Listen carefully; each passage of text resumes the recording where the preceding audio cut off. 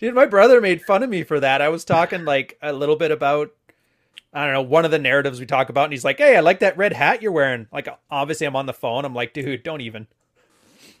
Anyways, I don't know what to do. This is the Big Brother podcast, so I asked Aaron what he does, and so he told Carl and I just to banter, and talk with you guys as much or as little as we want to. So I haven't been drinking though. I'm on a cut. Did I tell you that, Carl? Yeah, you did. Yeah, the COVID weight. It's coming off pretty quick and easy, which is nice. Turns Yeah, out I'm if you doing the haven't worked same out, thing. yeah, if you haven't worked out in 7 months, even like normal workouts are just like Superman workouts, which is awesome. Hey, buddy. All right. Um, fuck. What do we talk about? What do you guys want to hear? That's a good Yeah, but question. like, here's how grateful Clary is. Like, the fucker is in my mentions like 1 minute overtime. Like, why the fuck aren't you guys live? Son of a bitch. I mean, did he send you an employee contract with a salary specified in it, or what? I have no idea. He just said you want to sub the channel, and I was like, I don't know what that means. I don't know your Gen X lingo. And he says, Well, no, if just to be sub, on it. well, like subbing this channel, doesn't that mean like you're face down and he's pounding you? I don't know where to I don't know where to go with this one, man. That was It's kind of too like my homoerotic interpretation. for 4 in the afternoon. um, well, I like that we have this one because I'm tired of talking about red pill. Like I like doing unscripted stuff, but talking with you, I think I finally understand what you did with that essay you wrote. I think it's the is it the second newest one or the newest one on your blog? What, the one that was written in rhyme or the other one? The other one, the one where you're done with the red pill, how you need to get past, and it's like, Oh yeah, like life after the red pill. Yeah, that was yeah, yeah. actually the one I wrote in rhyme. Oh, was that rhyme? Okay, my mistake then. Fuck, I read the thing. Yeah, You that think I could that remember it? well, the whole thing with that was just like I'm kind of like if I have to sit through another like 3 hours of looks money game, I'm going to kill myself. Like I'm not even joking. I'm talking full Kurt Cobain, like shotgun dental work, man. No, I agree. Well, it's the problem with like there's two groups of people. There's the marketing types that are here to build a brand and do whatever, and we're obviously part of that ecosystem. And then there's the part of the guys that are just in like random subreddits and blogs that are getting shit done. They aren't in it for clout because nobody gives a shit about the subreddit on Reddit. Like, who treats that as like real clout? And the two groups are having totally different things going on right now. The Reddit group, I think, is doing fine. Like they're solving things out. They've hit that point of regression to the mean. You know the one? Like it was always super smart, very interested guys, super motivated, built a lot of stuff, and now we're at the point where it's about 100 level IQ, and a lot of guys need to have like for example, Wine More Please just put out a new post. It's like own your shit for retards. Basically explaining the same thing like you were saying about the sphere, which is like, the same listicles. Everybody is just taking a cookie cutter, own your shit post, going through the motions, and a year later they haven't made any progress, but as long as they're in the place where the work gets done, it's fine. It's like, you guys aren't thinking. And then he called five You people kind out of for being retards. you kind of like this though. Like when I'm on your channel, you're like, "Don't get me demonetized yet." And you're on Clary's channel, and you drop two retards within like the first 3 minutes of being live. Yeah, well, he's not getting my labor. I'm not a communist.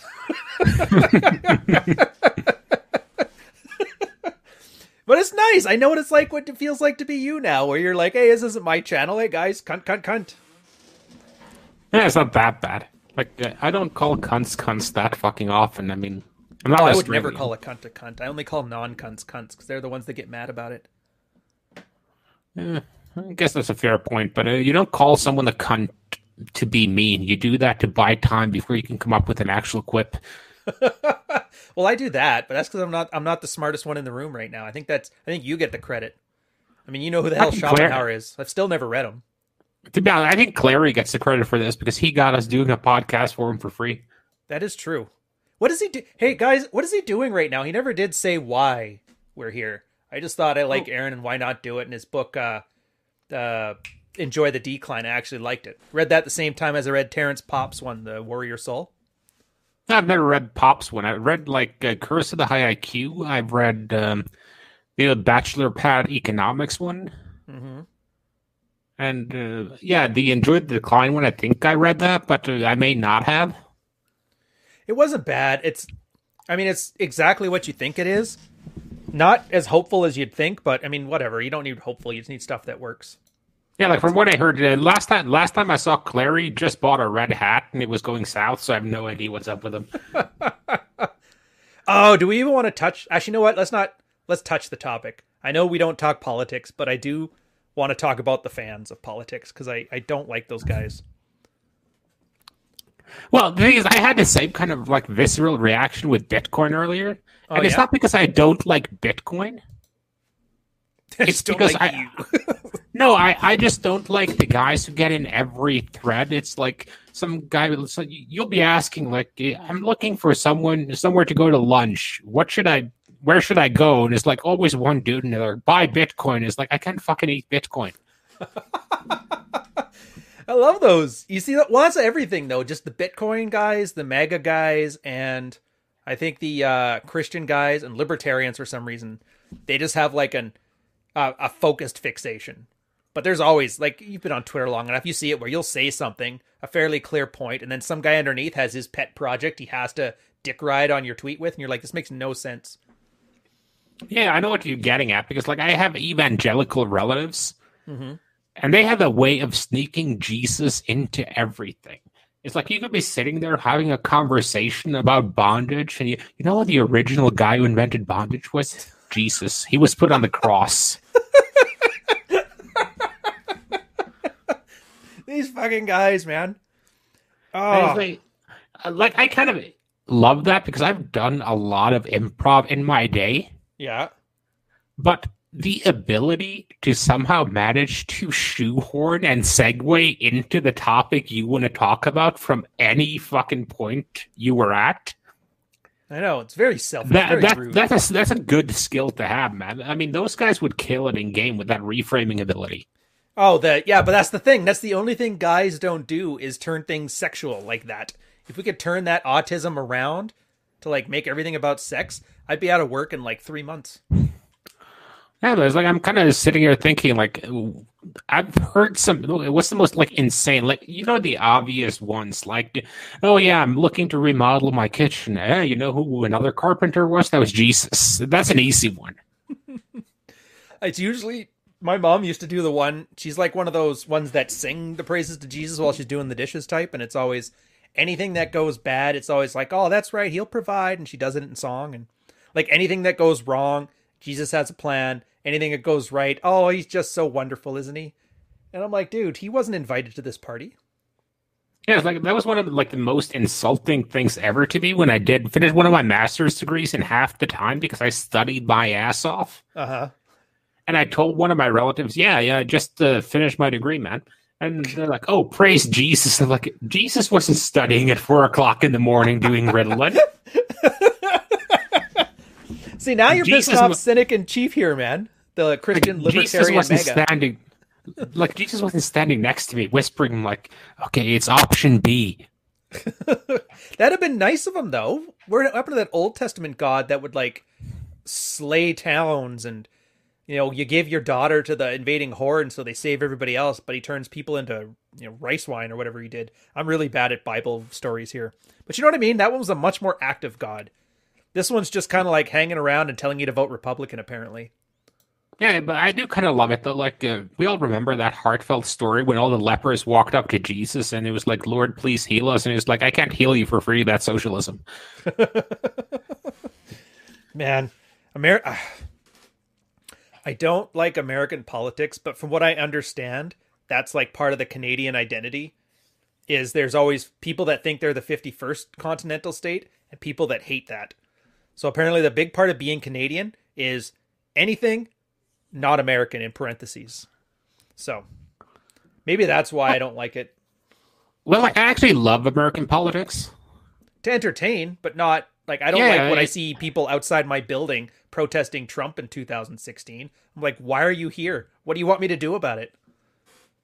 That's a good one, but I heard that Ontario stepped in and that whole voter fraud shit, and we're like, okay, we're voting for Biden. We're the 51st state. He gets 50 electoral votes off us. You joke. I've heard my girls' Zoom meetings with coworkers, and they're talking about their team Biden. And I'm like, you live in Quebec. What the fuck is wrong with you?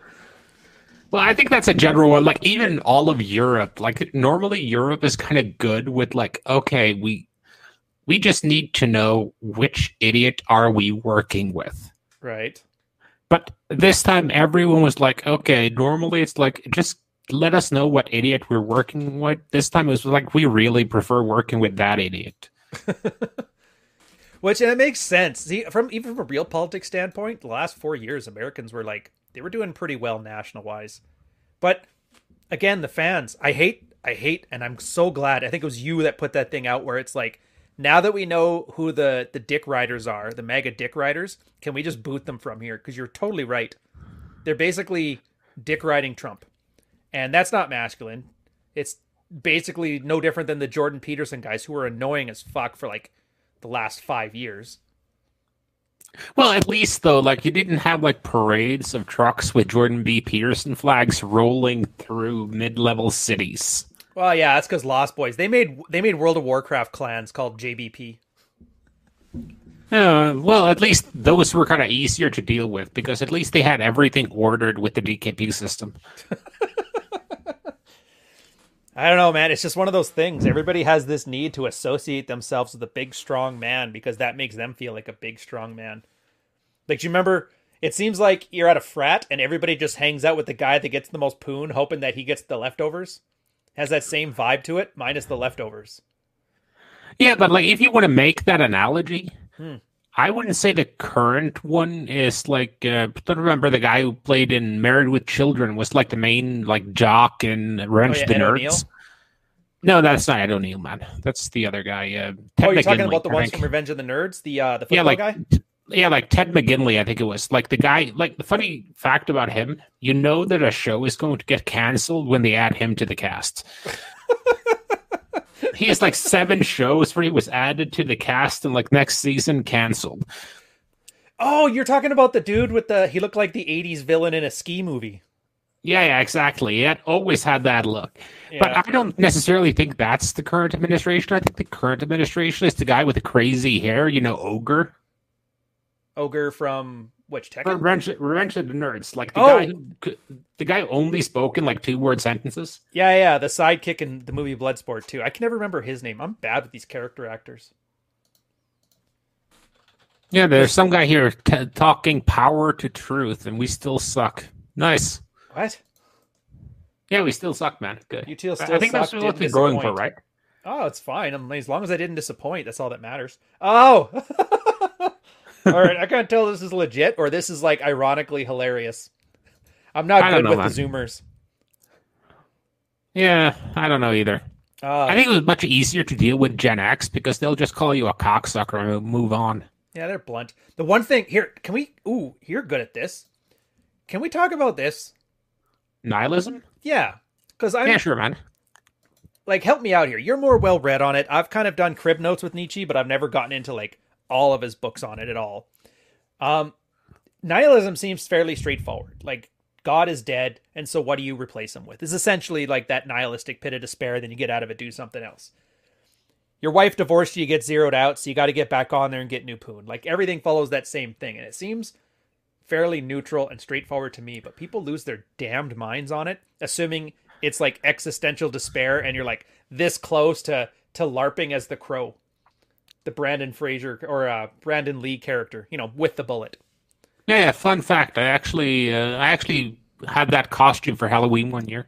Really? Back in the 90s. Oh, back before trench coats meant you were going to shoot up a school. Yeah.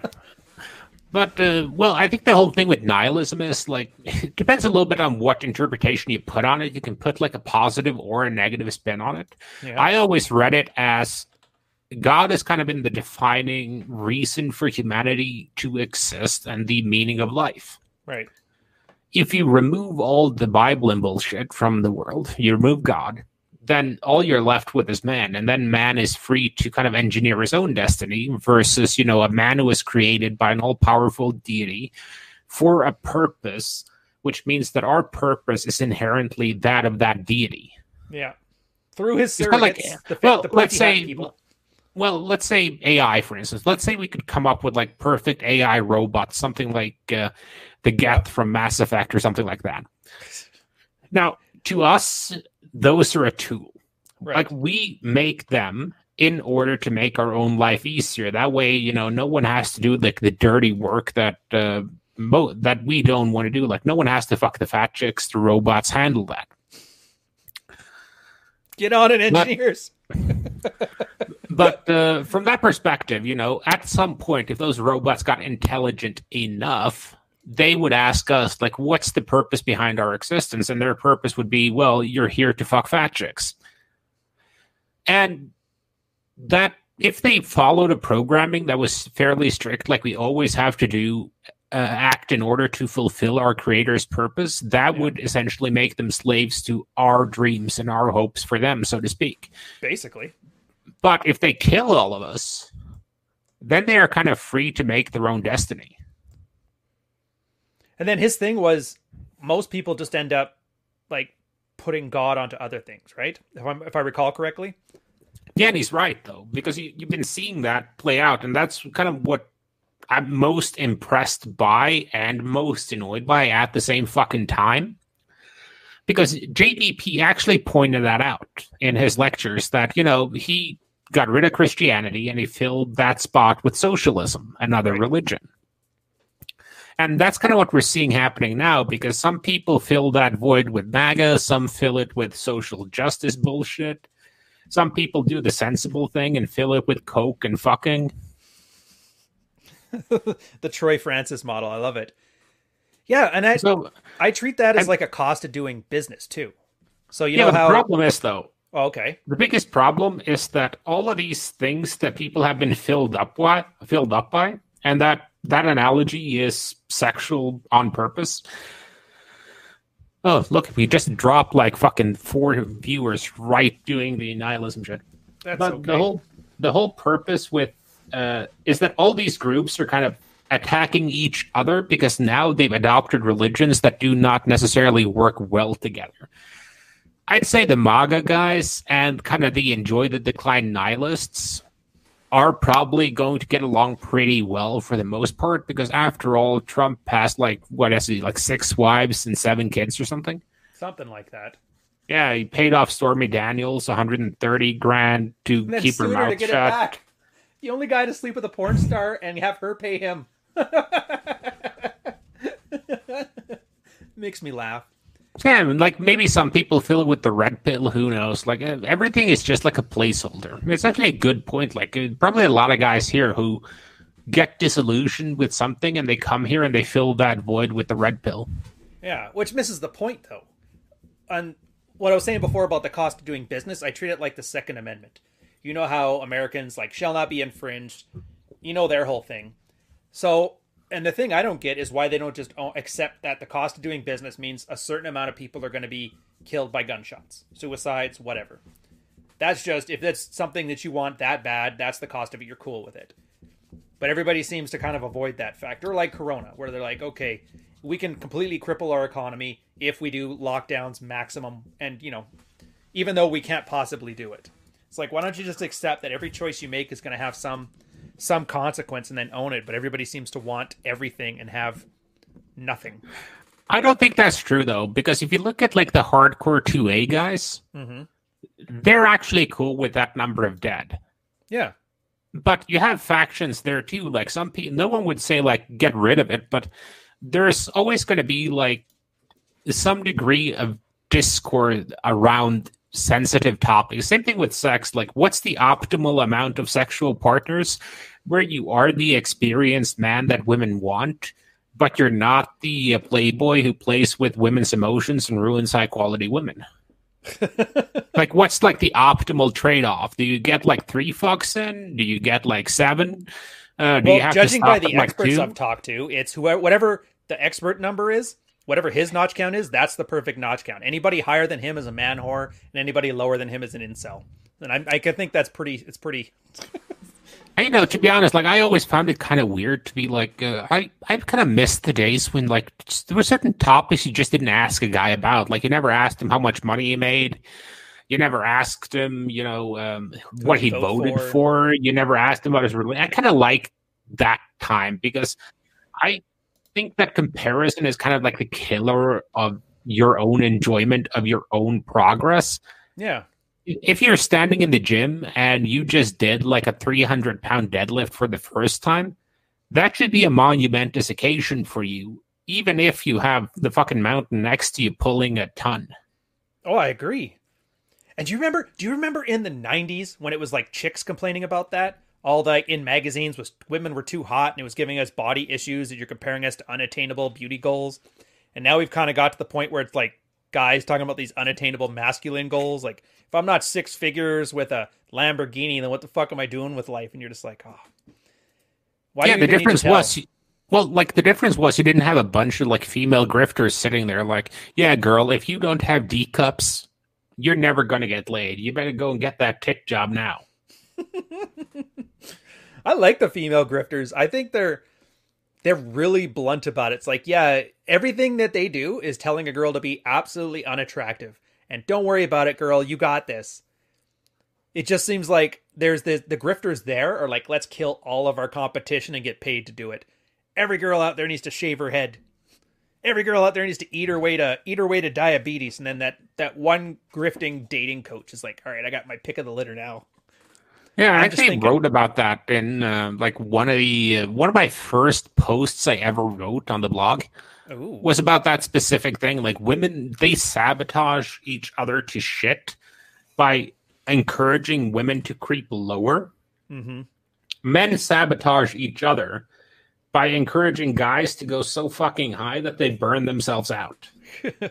The hold my beer syndrome.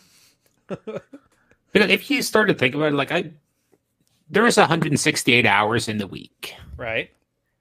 If you're going to be like top 1% in like 5 things, you're going to have to give up sleep. Because sleep's going to be give or take about a third of that. So like at least 57, 60 hours is going to be sleep. That leaves you with 120. And I don't think it's possible to max 5 things out with 120 hours, even with like decades behind it. I'm just going to pull my calculator here, but like I think it was Pinker. I think it said at 10,000 hours. Gladwell. I think it was Gladwell, but I'm pretty sure there's a guy who debunked it too. I gotta find him. Let's just assume it's true. Okay. Just to kind of give like an idea of the numbers. Like, okay, 10,000 hours is 416.6 days of doing nothing but that one thing. Right.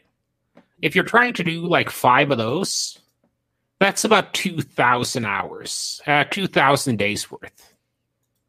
If you divide that by 365, that's about 5.7 years doing absolutely nothing except crushing deliberate practice at those 5 things. Right. But you need to add about 3 years to that because you're going to have to get some sleep at some point, and then you have to account for the fact that, well, there is probably some kind of fucking autists that could, set his watch for like 1 hour to sleep, link his watch on Instagram, and then be on point every goddamn morning. Yeah, but most people are going to be kind of fuzzy with the numbers. Yeah, and to be honest, like once you get to 80% of all of like 3 or 4 things, you kind of get complacent. Mm-hmm. It's just kind of my experience with things. It's like putting in that extra gear that takes you from like, okay, I'm top 20 to I'm top 99. Right. It's just like a hellish amount of work that requires some kind of internal validation. So basically Okay. sex. That's not an internal validation. Oh, external valid. Sorry, I thought you said external. My bad. No, you're going to have something that drives you inside to do that. It's like you don't Addiction, become like the world's best boxer just because you want to be the world's best boxer. There has to be some kind of damage that drives you to that point, or some kind of internal motivation at least. Yeah, so far the only ones I've seen are like running from a trauma and addictive personality traits.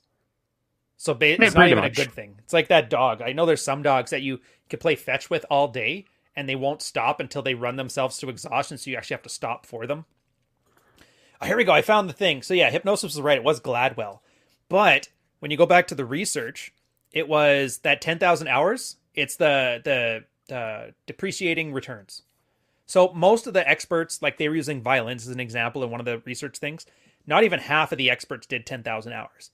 But it was only the 1% of the 1% that put that many hours in. And then it turned out that it was like 20 straight hours to get you 80% of the way there. So you could do really, and I think this is kind of your point. You remember that way back you talked about it, how your goal isn't to get 100% in anything. It's just to get 5 or 6 things to 70%. And then at that point, you got like a unique skill stack and you're basically good enough that unless somebody's great, they're never going to be able to beat you, right? Yeah, well, look, I'm a complete slacker, always have been. I just kind of like to, let's say, slack my way upwards. Which, and that's a survival thing.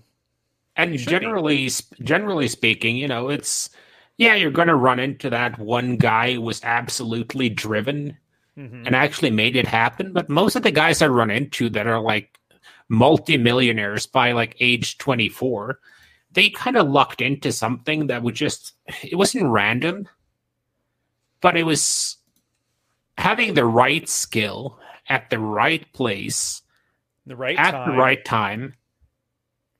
And like, if you look at every guy who made it big in tech, for instance. Oh yeah, they were all Gen Xers around just at the time the internet started taking off. Yeah, and like all of them 90s. were at like Stanford. Yeah.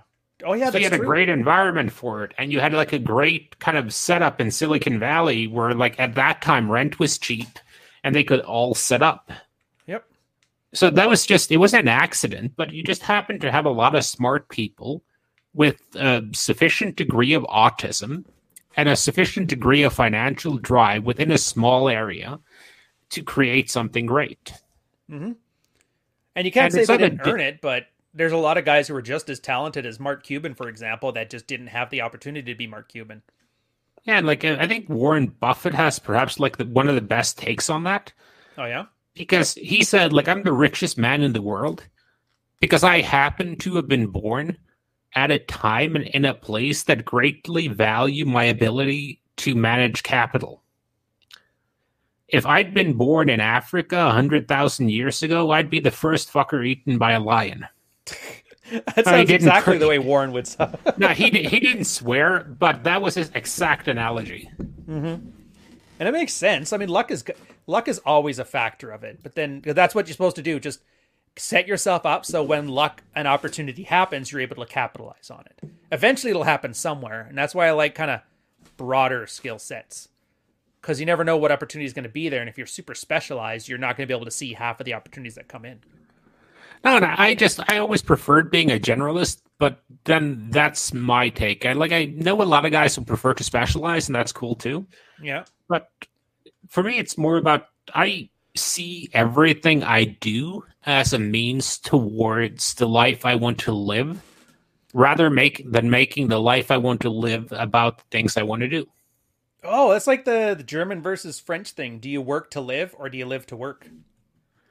I think that was German and France. Probably. Well, Italy, it's actually. like I hate being one of those guys who's like, okay, you know what? I have to cut out my daily coffee because that's $5. I'm more like, it's easier to earn $5 than to save $5. Yeah. So I just always liked earning more money. Me too. Well, yes. And here's the nuance of it. There's some things you just don't need. But for me, it's not about the saving of the money.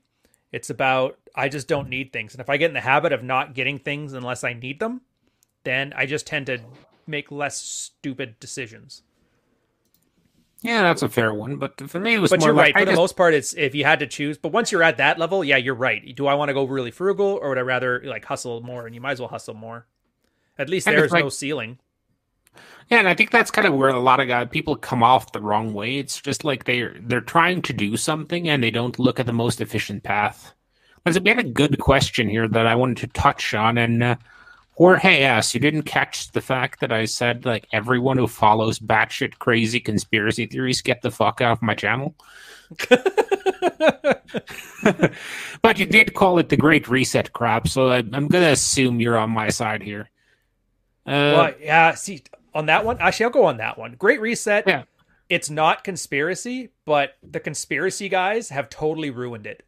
They basically did like a remake of Star Wars kind of shit. Like, there's the World Economic Forum. You go there, you see it. It's all vague. It's all corporate speak. I have a feeling it's going to be like the same global policies we've always had. They want the free flow of labor, free flow of capital, free flow of energy, free flow of security. But what could just be normal lobbyists making decisions that maybe aren't in the best interest of a giant portion of like the local economy. You can't turn that into Illuminati lizard people. That's like a bridge too far. And I want to say this is why stupid people need to shut the fuck up.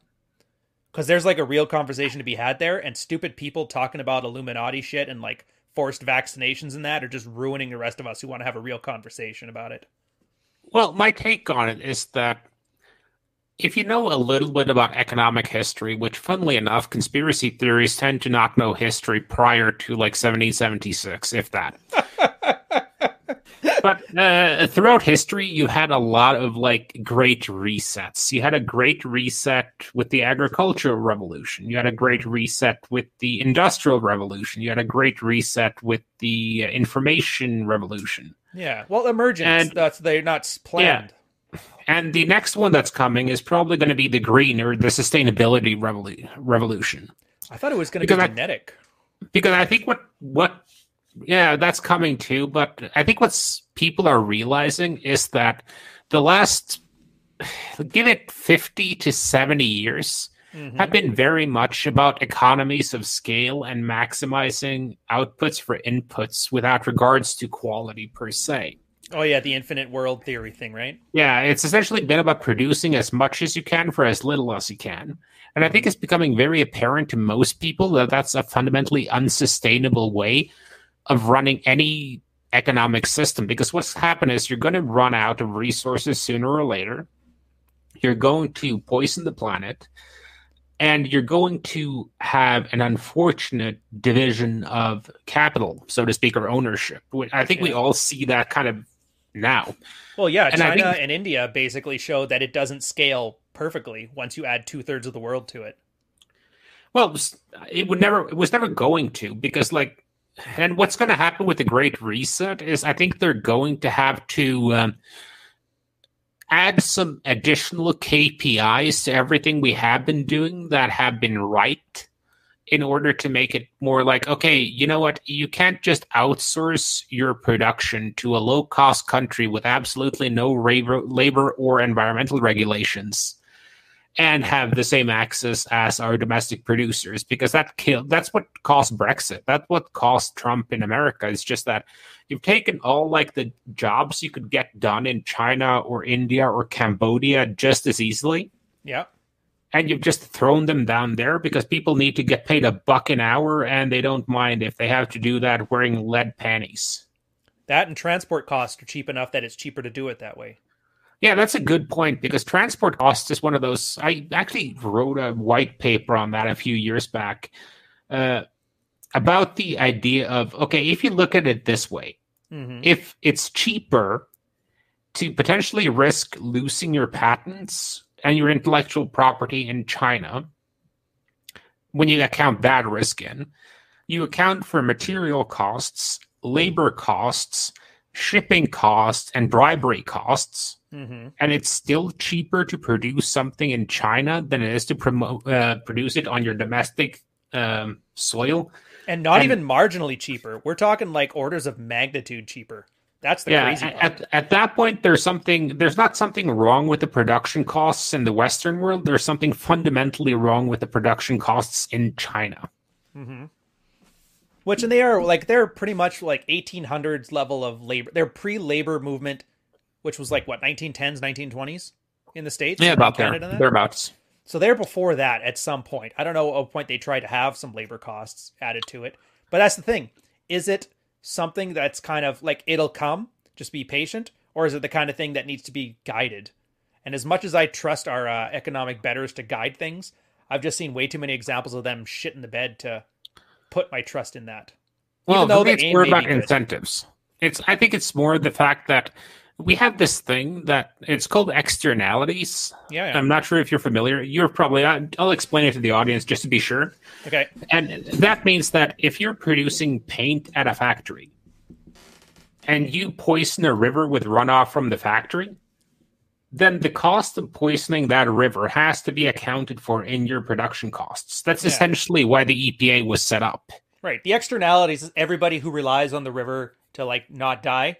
Those people are paying a cost when they weren't part of they didn't agree to it, I guess the best way to put it. Dick Aspie, the topic of discussion is me and Ryan are running our mouths. Yeah. It's just like a Clary special. We're essentially standing here screaming at birds. And the only difference is we don't have that Minnesota accent and talking about these damn liberals. I can't even do it. I really can't. Well, that's the weirdest thing ever with Clary, because I expected him to have like a hardcore New York accent. He looks like he should be in like Goodfellas with Joe Pesci. Yeah. Sounds like he's in Fargo, looks like he's in Goodfellas. See, I get the externalities, and then how do you implement those is the problem. Well, I guess it actually wouldn't. Well, it's easy because you just have to kind of account for them roughly and then add tariffs. Yeah, well, tariffs, environmental wise though, that's the carbon tax. I think is what they went with that. Yeah, I don't think it's well thought out though. You have to kind of do that like universally, because if there's a loophole, people will find it. Like I employ enough tax lawyers and enough accountants to know if there's a loophole, we'll get in there. And like taxes and regulations is like fucking a Catholic girl. I mean, you always find some loophole. Well, and in China's case, their loophole is unlimited labor. Like, what are you going to do about it? Is China's loophole? No. It's like China's model is just like, we don't care if we like kill 1 million people. That's cool. Yeah. They've done it before. They'll do it again. You want to talk about getting the girls. We'll add that later. Yeah, like some dude wanted me to touch on like the peace model, so I'll just go through it like quickly. The which model? Peace model. I put it up in like a post because I have a buddy of mine who's a really good-looking guy, strong game. It's just like his lifestyle doesn't allow for him to get laid very much.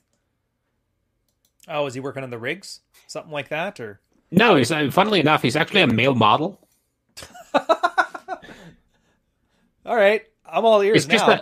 It's just because, like, between all his traveling, all the photo shoots, all the diets, all the workouts, and all of that crap he has to do to kind of stay in business, he just don't really have time. He just didn't have time for a while there to go out, and that made me kind of think about, like, if you were kind of like starting from the basis and you need to diagnose why some guy isn't getting laid, like we can all get into like, okay, game, looks, money, style, and all that bullshit that people keep going on about non-fucking stop.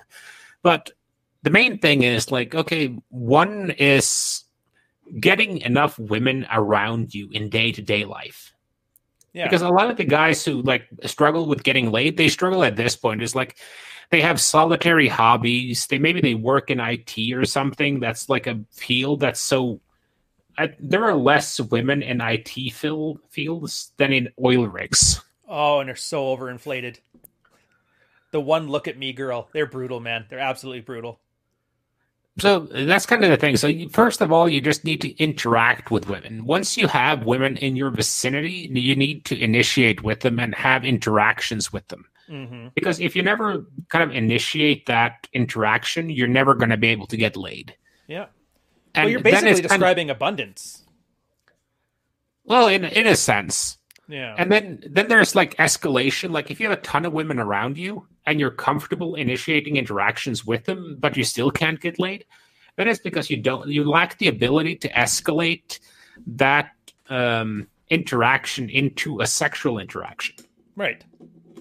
And if you know your problem is escalation, you know that's specifically the thing you need to focus on.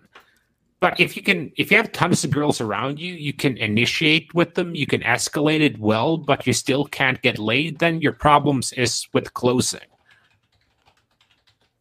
And True. If you can't close, you need to kind of like focus on, I think Mystery had a very good one here, apart from his like obsessive focus on LMR. Right.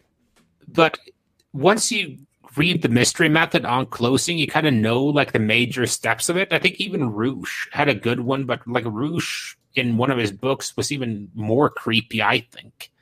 Which part was like creepy? His LMR stuff? Well, like he had like one story in one of his books, like, well, you know, put your hands on her, put her hands on you.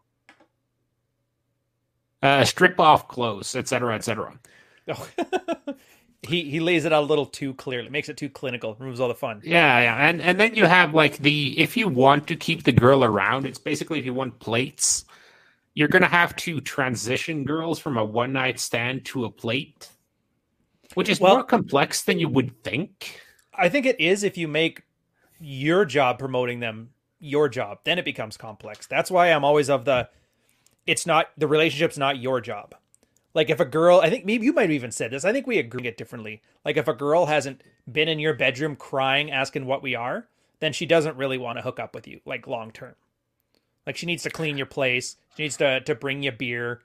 Basically, all those non-sexual things that work their ass off to try and like keep you around longer than just having sex and then kicking them out the door. Yeah, it's a good one. Yeah, but that's the thing, because if guys are putting part, effort into it and the girl's not into it, it's not going to work. So you really have to, like, it is. Yeah, but like I was more thinking not like putting effort in, but let's say you have a one night stand, you get her contact info after, and you hit her up, and you get rejected at that point. Oh, I see what you're talking about. The Roosh, the forever alone, can't get the second date kind of thing. Because I mean, that's that bridge there. Because once you get a girl from like a one-time lay to a second-time lay, yep, the whole thing of getting her into a relationship is easy. Well, grain of salt, easy, but it's easier. I would argue I say simple, not easy. I would argue something like it's fairly simple to get a one night lay. Yeah. Getting someone from a one night lay to a two night lay is more complex. Getting some girl from a 2 night lay to a relationship isn't that difficult. Because once she slept with you twice, it's a hurdle she's crossed, and you're kind of golden from there on in. Well, I think it's just because there's different skills involved. Like a one night lay is just being attractive, dialing up the alpha, get her tingling, and then go. But like if you aren't good in bed, you'll never get a second time lay. I don't care how hot you are. She's like, yeah, he's hot, but at this, like, I'm not going to make a 3 a.m. call that nobody's going to know about because he's hot. It's because I want to. But even then, even if you're good in bed and you made that happen, there's still going to be that one element of the girl still wants that kind of concealment thing. Yeah, so discretion, obviously. So, discretion is one thing, but they also want to feel like I'm moving this guy towards a relationship, even if they just want to get laid. They want to make that excuse not just to their friends, but to themselves. To have the option, sort of. Yeah. So, but by the way, Maurice Levy, can you please explain how I gamed the place part? Can you clarify that question, please? So I'm happy to answer it. Just I'm not quite sure what you're getting at. Yeah, I was actually kind of curious that one myself. But yeah, no, I agree with that. Like all that stuff, it makes sense. Your model one though, that one got me really curious because a lot of what I end up having to deal with when I'm talking to guys and Patreon or back when I was still doing consulting, and that is like they say they want something, but none of their actions are congruent with that wish. Like you'll say, if a guy, he just wants to get laid. So he puts himself in a job that never is around girls, solitary hobbies. Is like, okay, so why are you doing all these things that make it harder to actually be around women? Well, it's because I need to make more money and I need to do this. And then they start talking about other goals. And I'm like, okay, so which is it? And I don't think guys understand, like, holistically to look at their life. Like you were saying, like you very easily break it down. All right, is the engine not running? All right, does it have gas? Does it have air? Is it got spark? You know what I mean? Like you breaking it down systematically.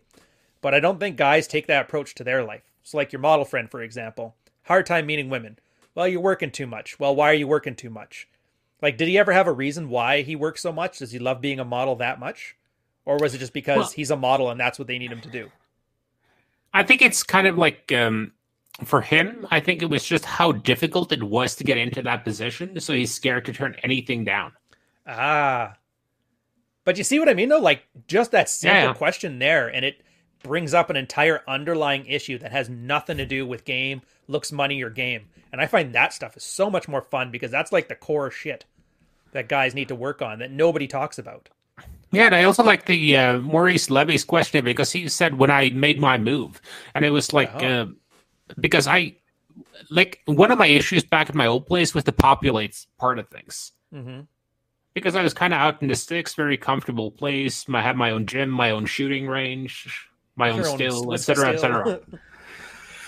But at the same time, there were not a lot of women around there, and the ones that were around there were a bit too Alabama-ish. You can say fat.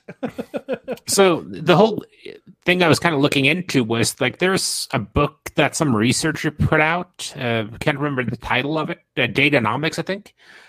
And he kind of went into what the sexual marketplace looks like and based on gender ratio. Like you would expect in colleges with a ton of women that the female preferred model or sexual strategy would be the dominant one, right? Right. Relationships.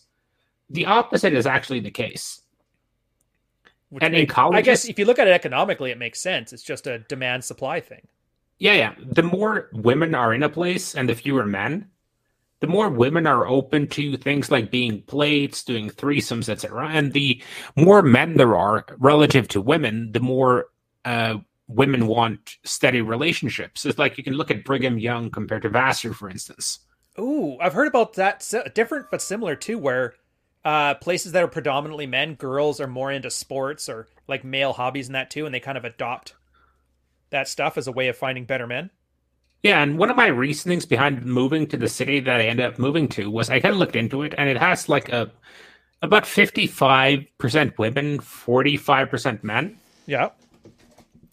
Predominantly women ages 23 to 30 as the biggest like female demographic. Yeah. Most of those women have a higher education in some form, bachelor's, master's, etc.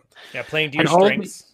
And all these things, because women tend to not want to marry, like black women are the exception, because black women are perfectly fine with them being college educated and their husband being a tradesman. Yeah, as long as he's not from prison. Yeah, like most girls aren't.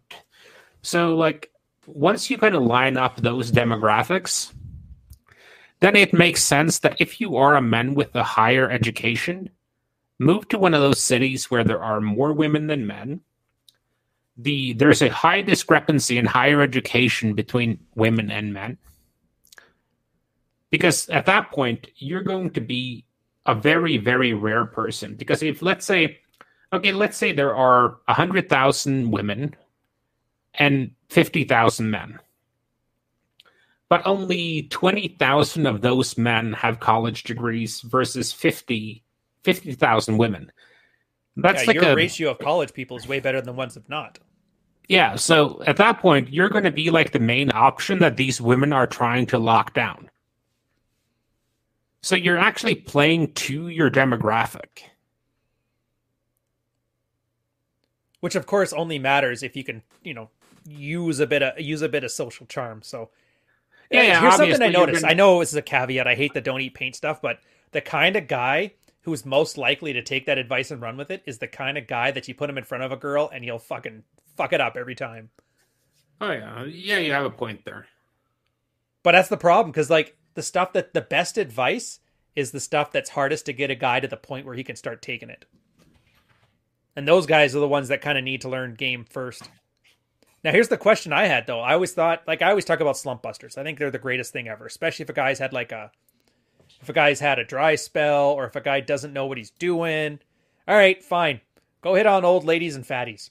Why? I don't like those. Yeah, I know you don't like those. You're not going to fuck it up then. And if you do fuck it up, you're not going to go home and put a bullet in your mouth. Let's go practice with them. And so far, I've only had like a handful of guys actually do it. And every guy reports back. It's like, you know what? Like, it's kind of embarrassing. I don't want to tell my friends about it. But hey, I got mine. And I'm like, now you're getting it. You're getting yours. Now, every time you go out, you're going to talk to a prettier girl. And that prettier girl is going to be going well. And if it goes well, you're going to be fine. And if it's not going well, you're going to be like, I think I'm going to call Bertha, man. This one's not going so hot. And I don't want to leave with nothing. And I love that one. Which is so weird because, like, economically, you can tell a guy to do that with a job.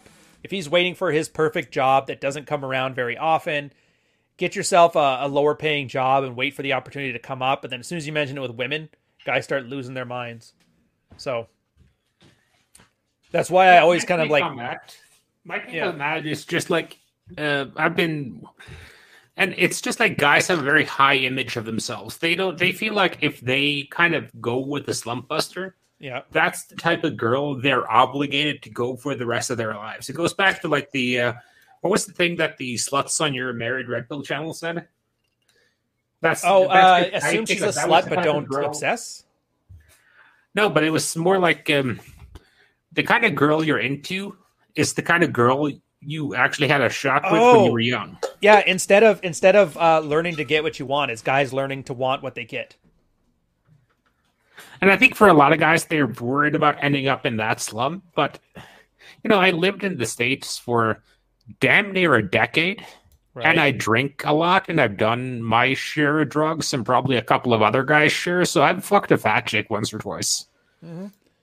It's I kind did of once that I can recall. That was my boss though, and she was an officer. So there was like my senior head of department gave me a high five for that one and said he can't wait for my evaluation review.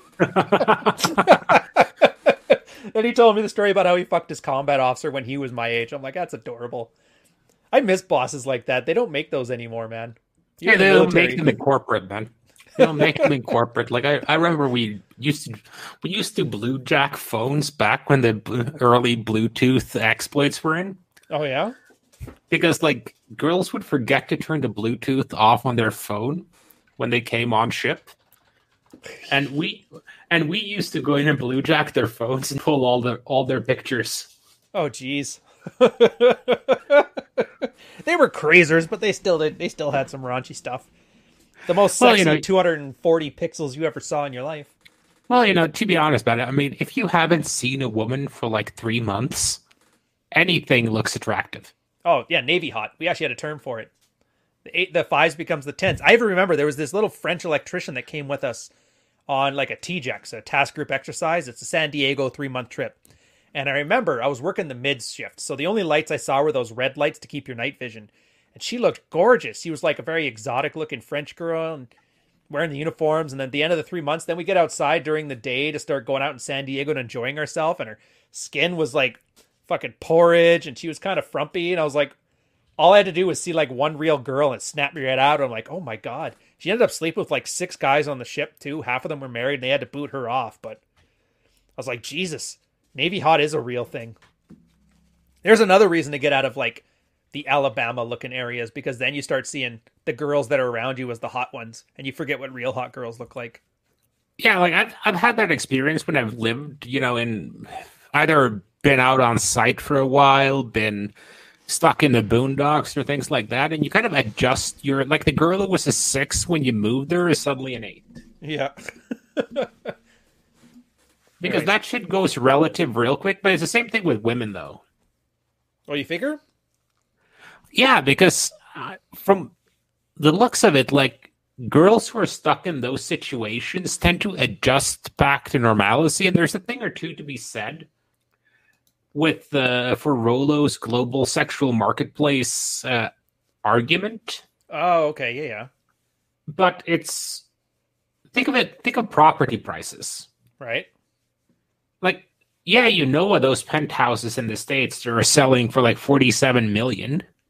But they're not going to affect your local market. But they're not going to affect, the fact that you're in bumfuck Idaho and you're struggling to sell like an 8th bath house for like $100,000 because no one wants to fucking live there. Yeah, no, I agree with that one too. It really only matters if you're the kind of jet setter type who has like global movability. I don't know what the word is. Some girls are in there. Like if you're going for like the 10s, they probably have dudes in their Instagram like, oh, I'll fly you to Dubai, I'll fly you to Moscow. But, the average girl isn't going to have that. And my philosophy has always been like, any girl with my dick in her mouth is a 10. Dude, ego's the thing, man. Which I don't mind. Here, one thing quick though. Advanced Apic, I like your question here. How does a slump buster reflect on your SMV if other people see you go home with a chick like that? First off, the point of a slump buster is you're not supposed to talk about it. You're not supposed to show it off. And if somebody sees you going home with her, the only thing you say is, it's all pink. And then drop the fucking subject. That's the exact point, is you're literally there to bust a nut. You're not there to brag amongst your friends. You're not there to show off what you can get.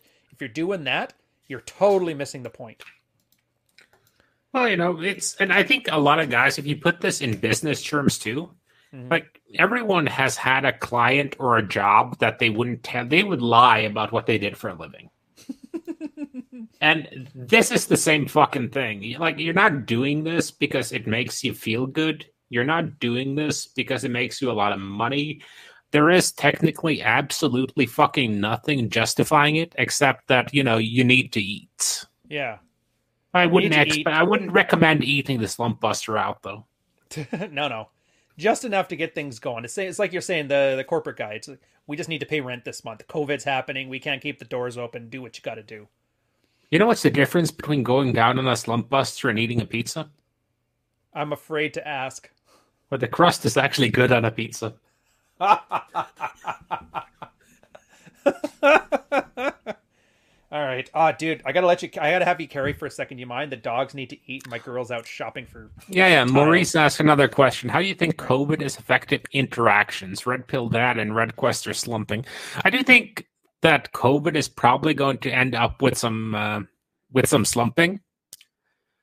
Just on the basis that you're going to have a less women moving out and about. Like, day game is going to be a lot harder, both wearing a mask, both with the distance, with more people are just staying in and not being out and about. Like, a lot of places have lockdowns, so there are like no clubs, no pubs open. So a lot of the natural places to bounce someone is up. You're going to have some issues with Keno just on the basis that people are more wary about touching. So all of that adds up. But I think Tinder is still going good from the reports. I haven't been on there for a while. But from what I hear, Tinder is still doing decent because women need attention and women need to get laid even though there's a lockdown on. But I think what we're seeing now is kind of a pressure cooker where a lot of tension is being built up and a lot of people are kind of holding that in. And when it kind of kicks in, what's going to happen is once they open up COVID, there's going to be a fuckathon. It's going to be like back in the Roman days when they always had like Dionysian orgies to celebrate the end of a plague. Because a lot of sexual tension is going to be pent up. So if you're one of those guys who are still out in the game, I would just go no fap until that shit. Just to make sure you have enough stamina to live through that damn when they open back up, man. And the biggest benefit there is going to be, even if you're not like top Chad, the girls are going to be so starved for attention and so starved for dick that they're going to be out there chasing it hard. Let's see, does that answer your question? Let's see. Not a bad visual? Yep. That's kind of what I do here. I'm good with the visuals. But overall, though, it's like, stop viewing how I manage corporate life. They pay me. They pay me very well. They pay me way too fucking much. But corporate life is kind of what you make it. Like, there are variations of corporates. Like, you don't have to join like a massively huge multinational. And I chose not to, just on the basis that once you join like something big like a Deloitte, or you join something like McKinsey, even on the smaller scale, or Accenture or something like that, you're kind of going to be forced into that HR rep model of doing business. And that was just never my thing. I was always a bigger fan of doing smaller outfits. And especially if you can get into like having a part stake in the business, because the road to, like, if you're working, let's say, out of a 25 to 30 man consulting outfit, then your odds of being able to get yourself into either a partnership role or an owner stake role is much shorter than in something like a massive multinational. On top of that, you're usually going to have your boss in the same office as everyone else, as opposed to in New York or in LA or some other major American city. And your company culture is also going to more accurately reflect the local culture rather than that whole crazy SJW model. Actually, I was going to ask on that too, because I noticed even in Toronto with like PwC and Deloitte, most of the time, like, they kind of consult on people to how to run business, and they set the audit checks, and they're almost like defining company culture writ large on anybody who's big enough to afford them. And I'm just wondering, yeah, they have that. they have they have that effect. So like if you bring in like PwC, Yeah. do some form of audit, unless it's like PwC has a lot of offices, and I've worked with well, anyone has, and I've worked with like let's say smaller branch offices versus large branch offices, etc. Right.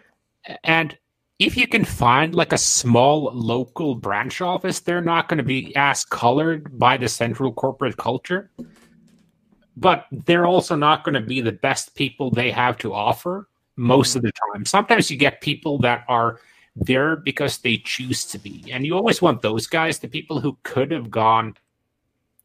Like I worked with a guy who he was offered like a very high position within the FTSC, I think it's called, like the London Stock Exchange. Oh, okay.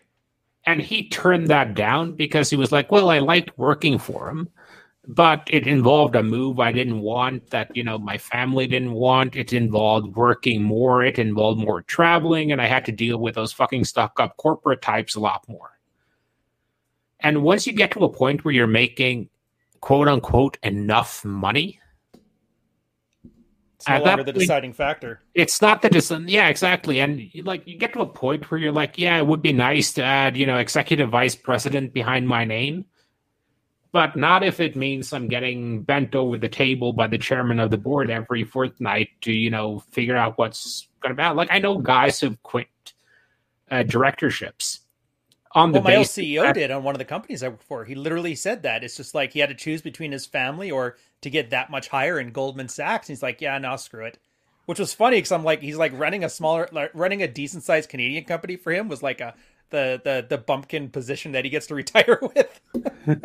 Yeah, well, I know a guy. He quit a big job with a multinational oil company just because he was working for a smaller outfit. They got bought out. Mm-hmm. He got a decent set of cash from that, and like at that point, like his job went like. He used to be like 30% corporate shit, 70% being out in the field, to being 70, 80% corporate shit, to being 20% in the field. And his thing was this, like, I like being out in the field. I don't want to be behind the desk writing reports all day, so fuck them. Fair enough. But that's like, is that the whole point? Like, how much money do you need? And I don't know if there's the specific number. I know everybody says that's what's like 75 grand or something like that. Like my number was much less than that. My number's a bit higher than that, but it's. Well, what do you do with it? Like, what do you do with it? Am I allowed to ask? Yeah, I just invest most of it. Yeah, but I mean, and I told you how much I had to pay in a fucking tax bill today, man. Like, don't ask me about money right now. Well, here's my thing. Okay, so I started like a ordinary seaman was like $30,000, and then by the time I left the military, I was about 90 to 100.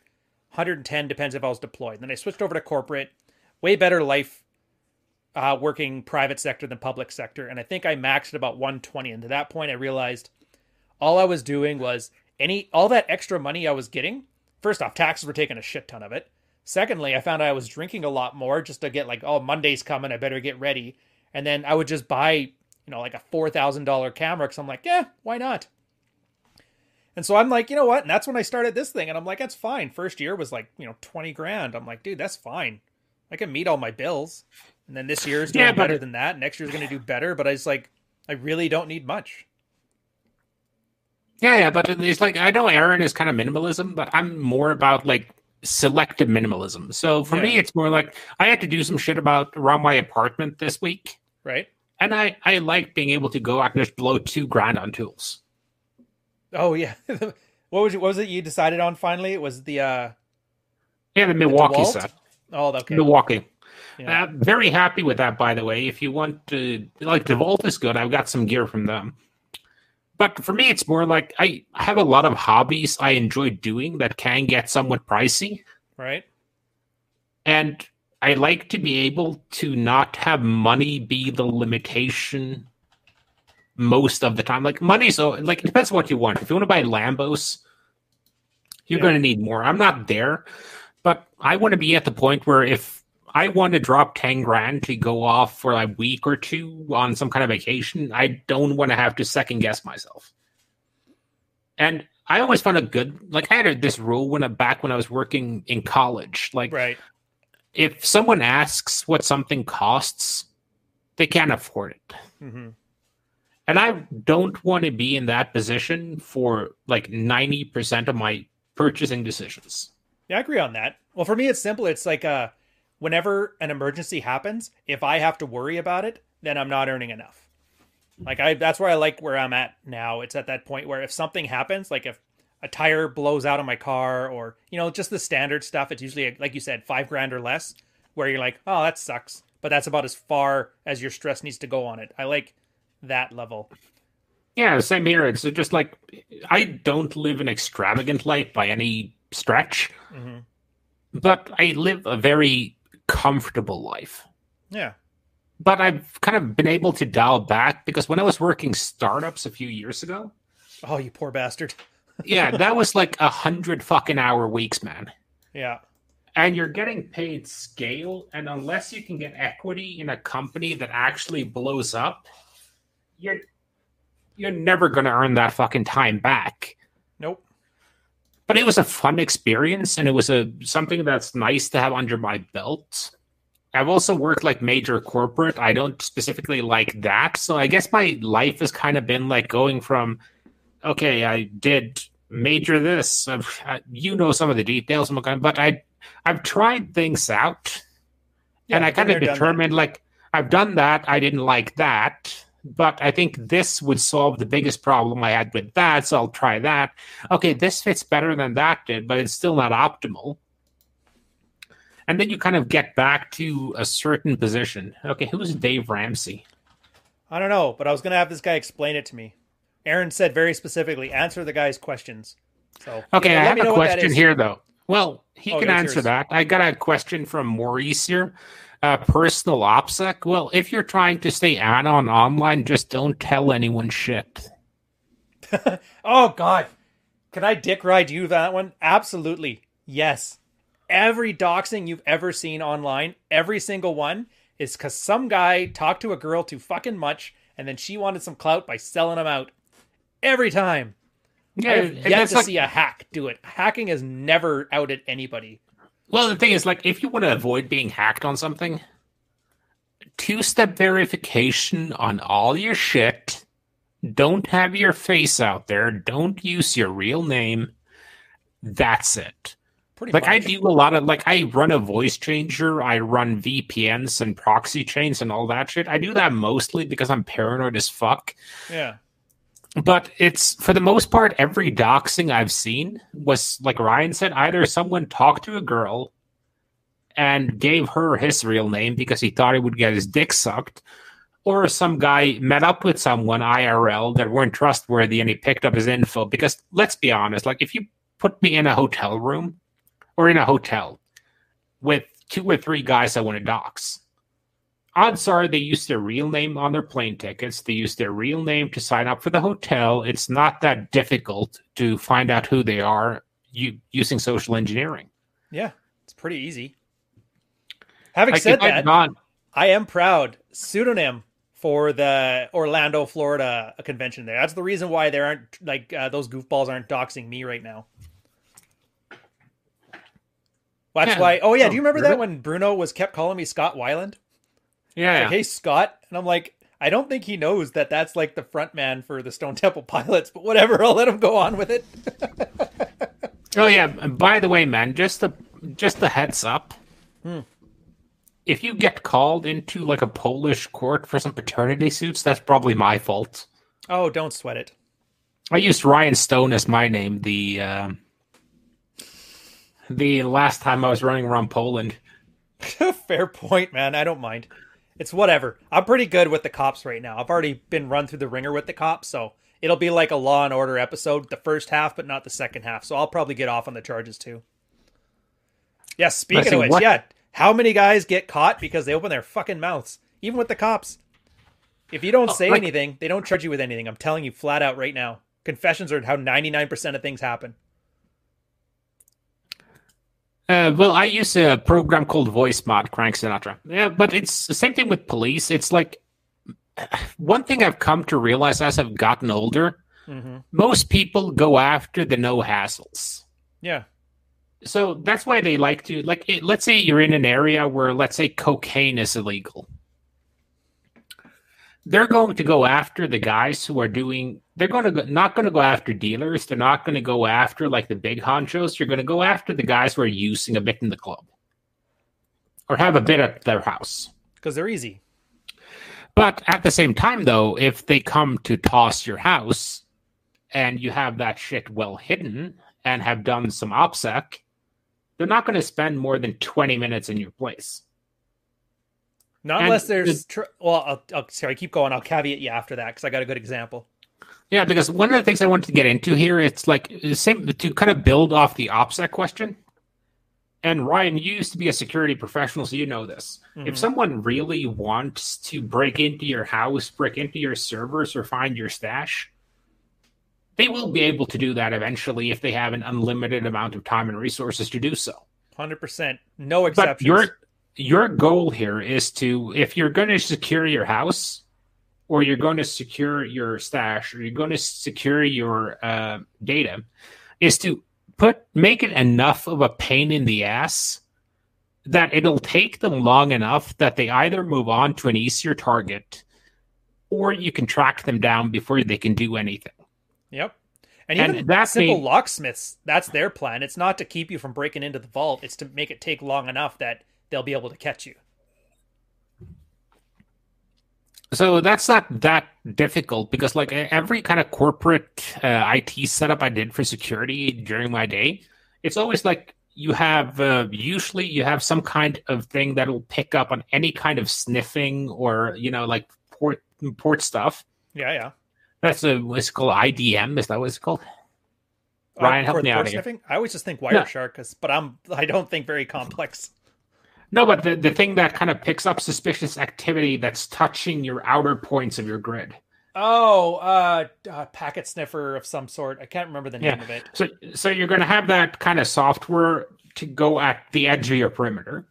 Then you're going to have like a firewall. Then you're going to have your regular network security. Then you're going to have a DMZ. Then you're going to repeat that for another layer. And then if you have really secure shit that you really want to be safe, you're going to put that in a locked room with physical access control, biometrics, and a camera on that 24/7. So if you're going in there, they know everyone who's been in there. Same thing with your house. Like, first thing is a good fence, then maybe a second fence, then a good door, good deadbolt, bars on every window. A dog. You're going to have a gun or two or three in your house. Yeah, a dog or two. You're going to have all those things. But if someone really wants to drive in your house with a fucking tank, they'll be able to get in your house. It's just that you're going to notice it when someone bursts through your fucking window in a Tiger tank. Man, I tell you, I worked for a startup once. They didn't even have a DMZ. Prod was like openly accessible from the internet. And they were doing like American real estate. It just blew my mind. Holy crap. But they didn't even have like a network map. Like they didn't even know what assets they had. And I was like, holy crap, what the hell did I get into? Well, and that was kind of what I was getting at with the, not exactly what our point was, but like the same thing with like, if let's say you're like to partake occasionally in illicit substances. Hypothetically, of course. Yeah, like hypothetically. Then your first love, like most stupid people, are just going to keep that in a drawer somewhere. Mm-hmm. They're going to have residue on mirrors. They're going to have all the telltale signs. And when the cop steps in your house, he's going to see like 18 signs that this guy does fucking coke. Yeah, and 90% of people put it in this first drawer and inside the shoebox. Easily accessible. Yeah. And like, but if you, let's say you kind of want to step that security up, so you put your shit in like a smell-proof container. You put that shit inside another smell-proof container. You do the outside of that with like any kind of surface alcohol. Mm-hmm. You make sure you wear gloves so you don't handle the stuff with your hands, and then you handle the container with those same hands, and you handle the second container with those same fucking hands. Then I'm a big fan of diversion safes. No, a diversion safe is something that looks like something else. So you have like a Coke can that's hollow. Oh, but when you shake it, it sounds like an unopened Coke can. Because it's something that's distracting you because you say, oh yeah, he has 18 Cokes in his fridge. Hmm. Who cares? The dude is probably going to have beatus, but it's not illegal to get beatus. Yeah. Like the money storage inside of like the empty book in the bookshelf kind of thing. Yeah, it's the same thing. So it's just like layers of security. So like I've given a few people here like my real first name, but it's so fucking common that if you try to do anything with that, you just like have like 7 million dudes. So it's not a problem. Which is like that's one of the best things too for a lot of guys who are worried about online reputation, like building their reputations back online. And the first thing they're told is like your job is to get to the second page of Google.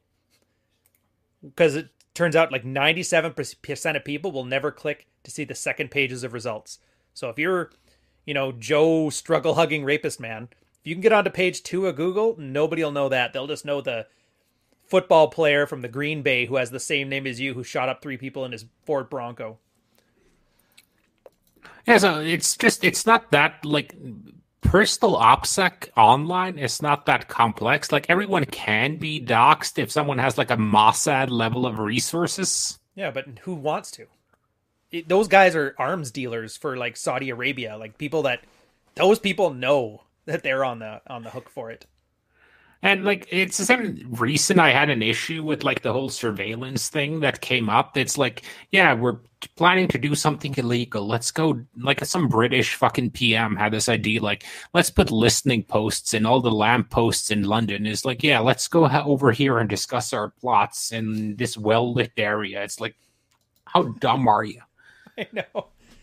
And then you have so many of those listening things. Who's going to listen? And that's the other thing I love when people make these giant grand plans of surveillance. Somebody still has to filter through all that. Like I guarantee you remember those silos they have in Utah that are just full of NSA personal information from this, that, and the other thing? Yeah. Dude, that's a memory hole. Who's going to be able to go through that? They're going to set some kind of like, what do they call that? Big data algorithm to search for certain things. Maybe something will pop up, but it's going to be so much noise. Nobody's going to know. Yeah, but even then, you have to keep in mind that unless you're planning to do something really fucking bad, this doesn't apply to you. No, if you're planning to do, but the thing is, like, it's, I think I might not have put this on a podcast. I think I told it to you privately. It was like there's a certain array of questions that I won't answer because by the time you're getting to the point where you should be doing a decision on those questions, right? You should know enough not to ask me or you or anyone else, which is like, when do I know that it's the right time to get into a relationship with a girl? Well, if it's the right time, you're not going to need to ask our asses. No. Oh, dude, that's my newest video. I've got it in the can right now. I'm editing it. That you don't want us answering that. And that was just my take on, like, if you have to ask a guy, is it wise to put my life savings into this stock? Don't fucking do it. I love those. Yeah, the question itself lets you know. Yeah, it's like those hold my beer moments. Is it safe to fire my AR-15 with tracer rounds into this propane storage tank? I find a lot of those guys, if you have to ask that question, don't fucking do it. A lot of those guys they want to do it, but they want permission. I used to joke and say, fine, you have the married red pill seal of approval to go fuck this up and learn it the hard way. And then I usually ended the conversation there. But that was just my take on it, because like the whole idea here is that you build a level of competence within something. And once you get to the complex questions, you should have built a sufficient knowledge base from doing all the basic shit that you don't really have to ask the questions. Like, take workouts as a good analogy for this. Yeah. If you come in and say, look, yeah, I've been doing strong lifts for 11 days now, but I'm hearing about periodization. Should I do periodization? My answer is going to be no. Go back to doing fucking strong lifts. Yeah. Once you get to the point where you've been like done the deload a couple of times, you've hit your peak, then we can start talking about periodization. What was that guy's question? Don't hide it in your home, period? How much? Yeah, just always just saying about illegal substances. Don't hide it at your home. Always have a backup plan. I have a backup car that no one knows about, just precautions. Yeah, it depends on, like, if you're, like, I would say that depends on volume. Well, it also depends on what the risks are. A lot of people don't do, like, a threat or risk analysis, or a TRA, they call them in the business, Where Like I'm not going to buy a second car and park that in some lot and do all the work I have to do to keep that in someone else's name to hide a quarter ounce of weed. yeah. Well, let's like put it this way. Let's say you live in Richie Richistan part of like California or something like that. You can hide a kilo of coke in your house and nobody's going to come and raid it. But if you live in like Oakland just across from the bridge, and you have a kilo of coke in your house, chances are you're going to have a lot more risks, not just cops showing up, but like buddy who wants your shit. So yeah, That's a good point. That's what I loved about it, because getting people to understand things from a risk perspective. Like just for your like back to the doxing one here, who's going to dox you and why? In our case, who tries to dox Manosphere guys? Basically, alternative brands that want to score some weird point, or some feminist that wants to like make you hurt and get you fired from your job. It's not like government agencies are looking to take down fucking Roosh, you know? We got to stop this man before he finds the Illuminati's headquarters. It's like, no. And then what kind of resources do those people have? Well, feminists usually have one simp in IT who's like willing to do some basic checks for them, and that's it. So then you see, okay, so that's the threat. That's what they want. These are the resources they have. What am I going to do to protect against it? Cocaine's the same one. Nobody's going to come to, like, for example, my part of Toronto, like the entertainment district, looking for stuff, unless they have a reason to look for me. So I don't have to go as hardcore as somebody who lives in, I don't know. I'm trying to think. I don't want to be racist, but I was going to say Scarborough. But if anybody knows Toronto, they kind of know what I'm saying, essentially. Hey, like dude. an R word.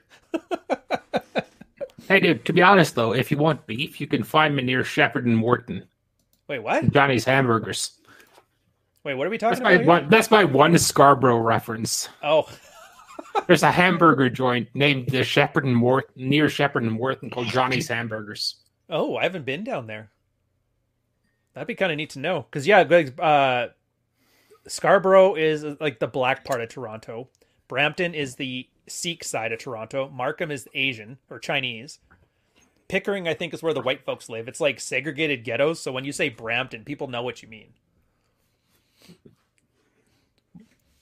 But that's just the way it is now. You know, diversity is our strength, right? Yeah, and like most of the time, like I find that my airport principle works really well. Mm-hmm. Because I kind of work that out because I used to fly a fuck ton for work. Oh, okay. And if you're flying and traveling a lot for work, you just want shit to be over with. So Right. the whole principle being, like, how quick can I get through immigration and airport checkpoints? And what I found was, A, pack light, B, always wear a suit and be well-dressed and well-groomed while flying. Yeah. Carry on. And for me, carry on was the other big one. I never check luggage. And always find, like, the most Portland-looking people on your flight and walk through customs behind those fuckers. What's your reason for that? Because I have a different one there, and I'm curious what yours is. Well, mine is just that, like, let's say you have a couple of punk dudes with a ton of visible tattoos, Mm-hmm. crazy tie-dye hair, etc.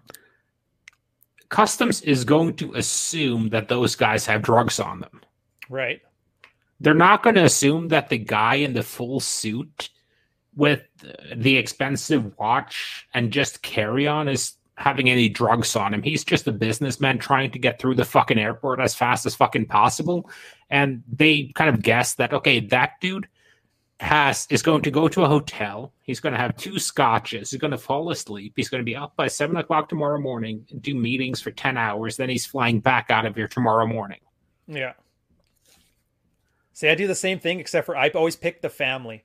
I always try to find a family with at least 2 kids. Because they're always the ones that, for some reason, they've never fucking flown before. And like, I can't just bring this liter of Gatorade and milk onto the flight with me? What's this? And then they have to be all confused. And then, of course, they always pack, like, the illegal stuff, like the liquids and everything is, like, underneath just a shit ton of stuff you have to unpack. And at that point, I'm like, that is such an inconvenience and a pain in the ass for everybody involved. The guy with the carry-on, moderately dressed, are like, go, man, we're busy here. You go ahead. Yeah, that's But a I good like one, yours. too. And old ladies are good, too. Oh, old ladies are wonderful. They don't know anything. Because, like, old ladies, they will go into that security checkpoint and they'll be like, What do you mean I can't bring like these 2 liters of water? What do you mean I have to pack all my shit into small plastic containers? What's wrong with I my have to 6-inch knitting needle? like I have to take my shoes off. That's going to take 4.5 minutes to get it over my coordinates. Mm-hmm. So those are good ones too. And Karen is fucking awesome too, man. Like Karens weren't a big factor when I was flying. Yeah. But like I would fucking go in behind a group, like a hen gaggle. That's a good one too. Like if you can get like the girls going on a hen party. Oh yeah. They're going to distract any security guard, and they're probably going to try to fuck the security guard right there at the checkpoint. But Karen is good. Just look, I'm not actually sure if Karen is good now. A gaggle of Karens used to be good because they used to be 20. Well, no, it's just because security used to check them. But security is like every other service profession in that if you get a certain group of customers that are always like a pain in the ass, you're just going to push them through because you don't want to deal with them. Yeah.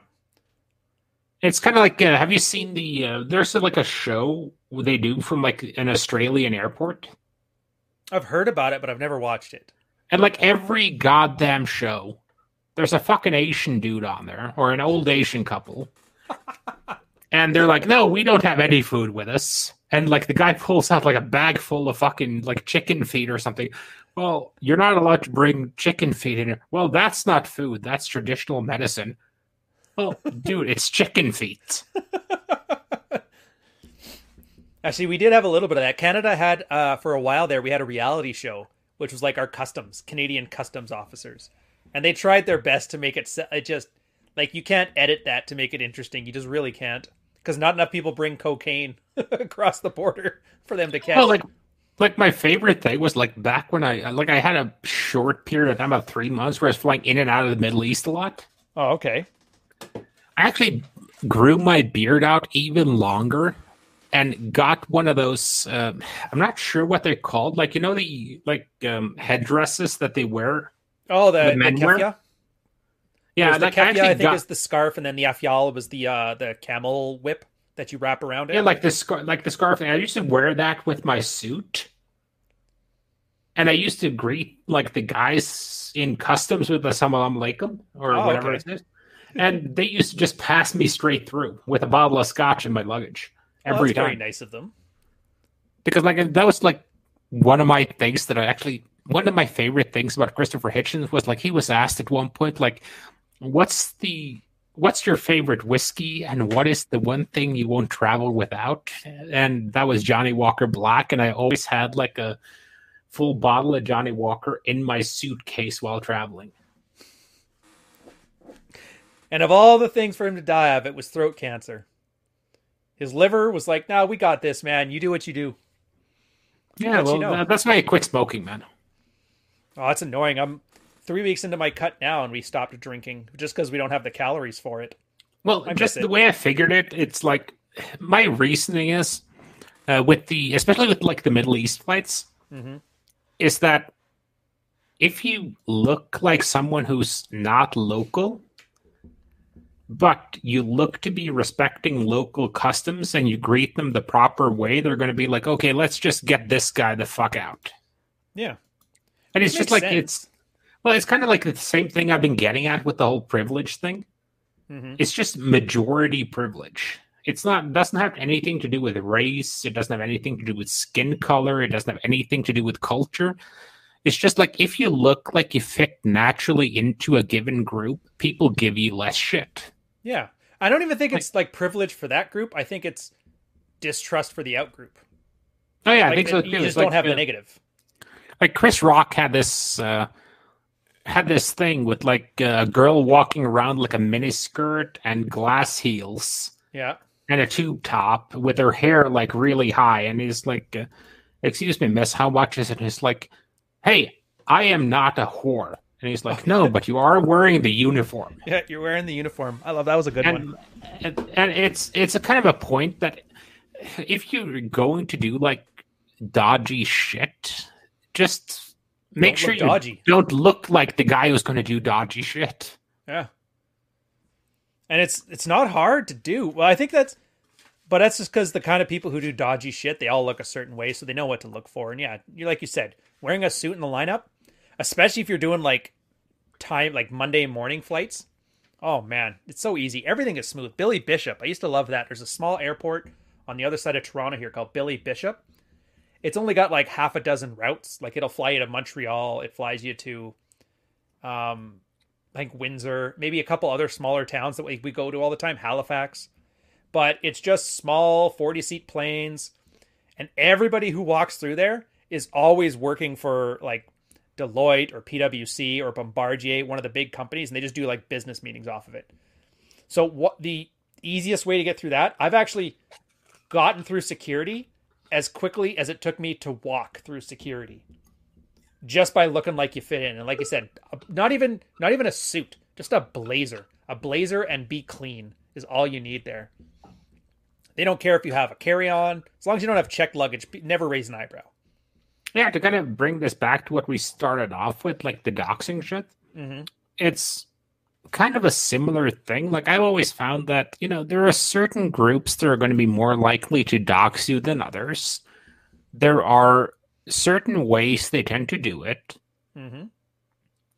And basically, if you don't get honey trapped, and you don't get into like meeting a bunch of people that are not trustworthy at some random convention or something, where you give them your real name, it's going to be very hard for anyone to actually track down your identity. Pretty much. Even if you have, like Ryan, you have your face out there, and I'm not issuing that as a challenge. I'm just saying that. Thank you. Well, just on the basis that I've done a lot of that type of work. And even if you have someone with a normal social media presence, it's hard. It's difficult. Yeah, well, you need a certain amount of data points. I think that was the term for it. Like you need to know a name, a face, an email address, an address. Like the more data points you have, the easier it is to triangulate them on a position. But just having a face isn't enough. Yeah, but at that point, what you're going to need is you're going to need access to some kind of public database at some point. And that's essentially becoming very hard to do with all the new information security laws. Yeah, which thank God for that. I think the whole reason Sargon's name got out was the fucker told someone. Pretty much. All of them are. Like, by the way, one example where it's not. 1 second here. All of you guys who are Aaron Clary fans, feel free to donate as much as you can in super chats and then call him out on the next podcast he does for accepting socialism. Dude, I like that. Yeah, just so you guys know, like he offered, but we're like, no, you keep the super chats unless it's like $1,000. Not going to quibble over that. This is like socialism for Aaron. Yeah, socialism for Aaron. Like a damn liberal.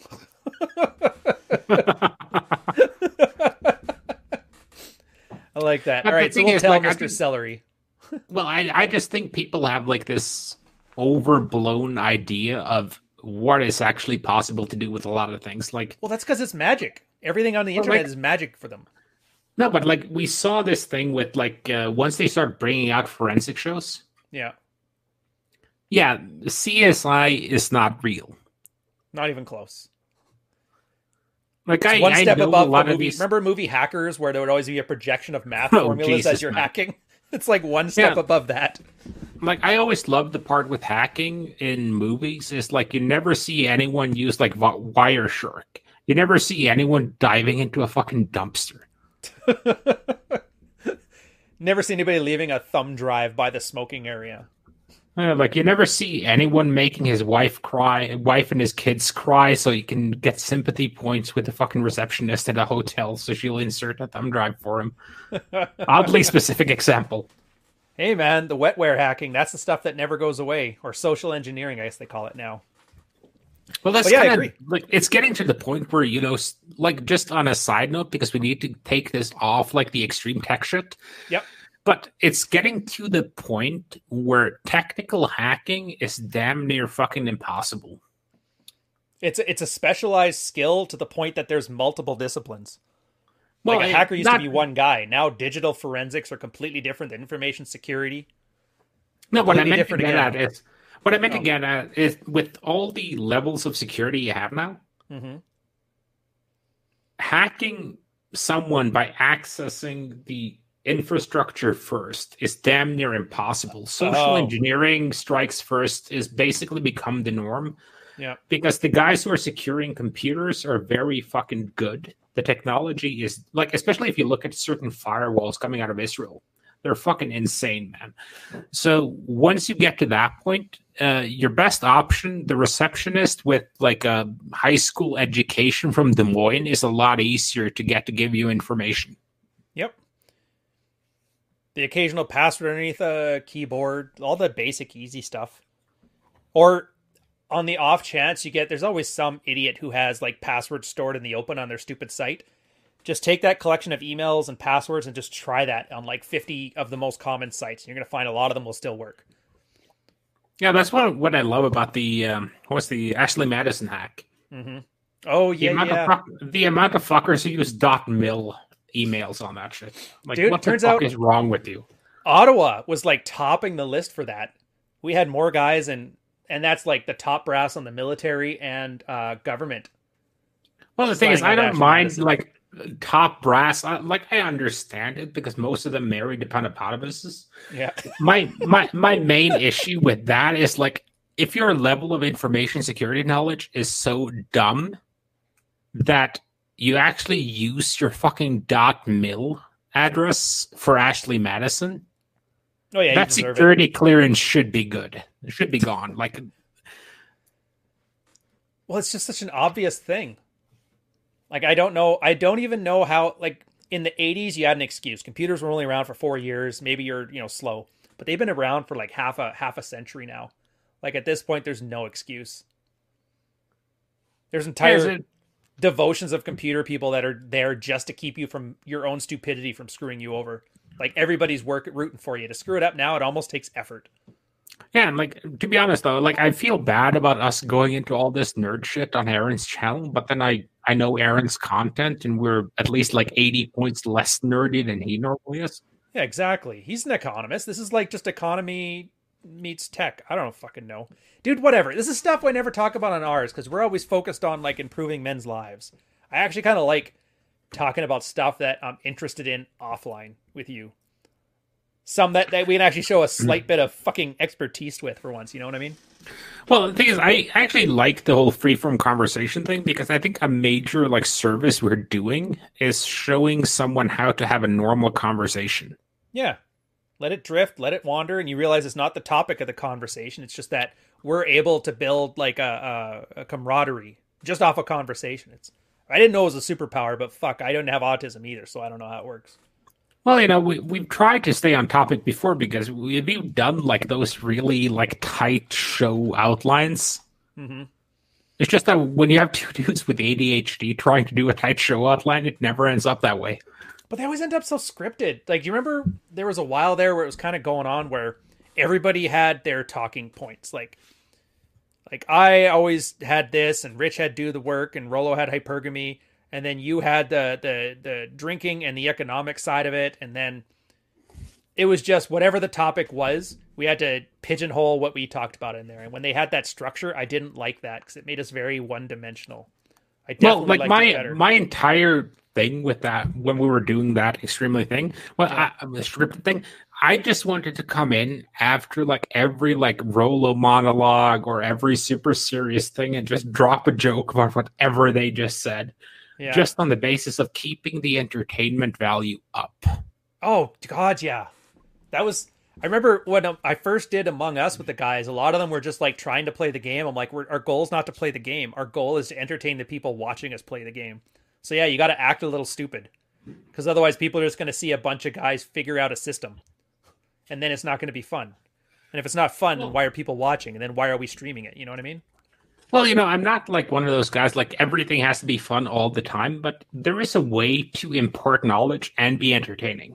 Yeah. And I think that's where a lot of the guys were like, I want to red pill my buddies. No, you don't. And at that point, like, okay, well, there is a way to do it, but the way of doing it is not like you see your boy about to hit on a single mom, and you come in and clothesline him with like a 4 of Rolo's books on your arm. That's not the right way to red pill a dude. Here, read this stuff. That's how you get him into Scientology. Here's Dianetics. Go. Like, the right way of red pilling a dude, if you have to, is showing the right level of insight combined with humor, because if you make someone laugh, you bypass all those critical thinking facilities in their brain. That's why you have, like, I think it's Frankie Boyle that has these, or it's Jimmy Carr, who has this great bit where he makes, like, a really fucking offensive joke. His entire audience laughs. Then they go, and then they go, boo. And he's like, okay, people, there are 3 ways to react to a joke. You can laugh, you can go, ooh, or you can boo. You can't do all 3 in sequence. Yeah, that's Jimmy Carr. He and Delaney have that dressing like the nice boy, but being super vulgar Bob Saget thing going on. And the whole point that he was getting at is the laughter was the genuine response. Mm-hmm. The ooh and the booing was the recovery, trying to save public face. And it's the same thing with red pilling a dude. Yeah, like Alpha Slot says, you need to be a good living example. You need, like, I love Terrence Pop's joke that, like, you know, single moms is like a rental car. Just to slam it through all the gears, do a couple of donuts inside the Walmarts, just slam it into reverse and park it right back where you found it in Section 8 housing. I love that joke because, like, every guy knows that girl. And if you start to kind of point out those things in a humorous way and you do that repeatedly, it will start to kind of seep into a guy's mind. And it will stick there too, because at that point he gets aware of those things, so he'll spot those things. Yeah. So that's how you red pill a guy. You don't red pill a guy by knocking on his door and being like, hey, do you have a moment to talk about our savior, Rollo Tomasi? That's the shit, though. I don't think they want to red pill their friends. I think that's a social facade. By the way, just to make this clear, this isn't a diss on Rollo. This is a diss on some of his fans. That's the same thing we said with Peterson that nobody caught on to. We're not shitting on Peterson. We're shitting on you who like him. No, Peterson's a god. I'm like, dude, no, you're an idiot. Yeah, exactly.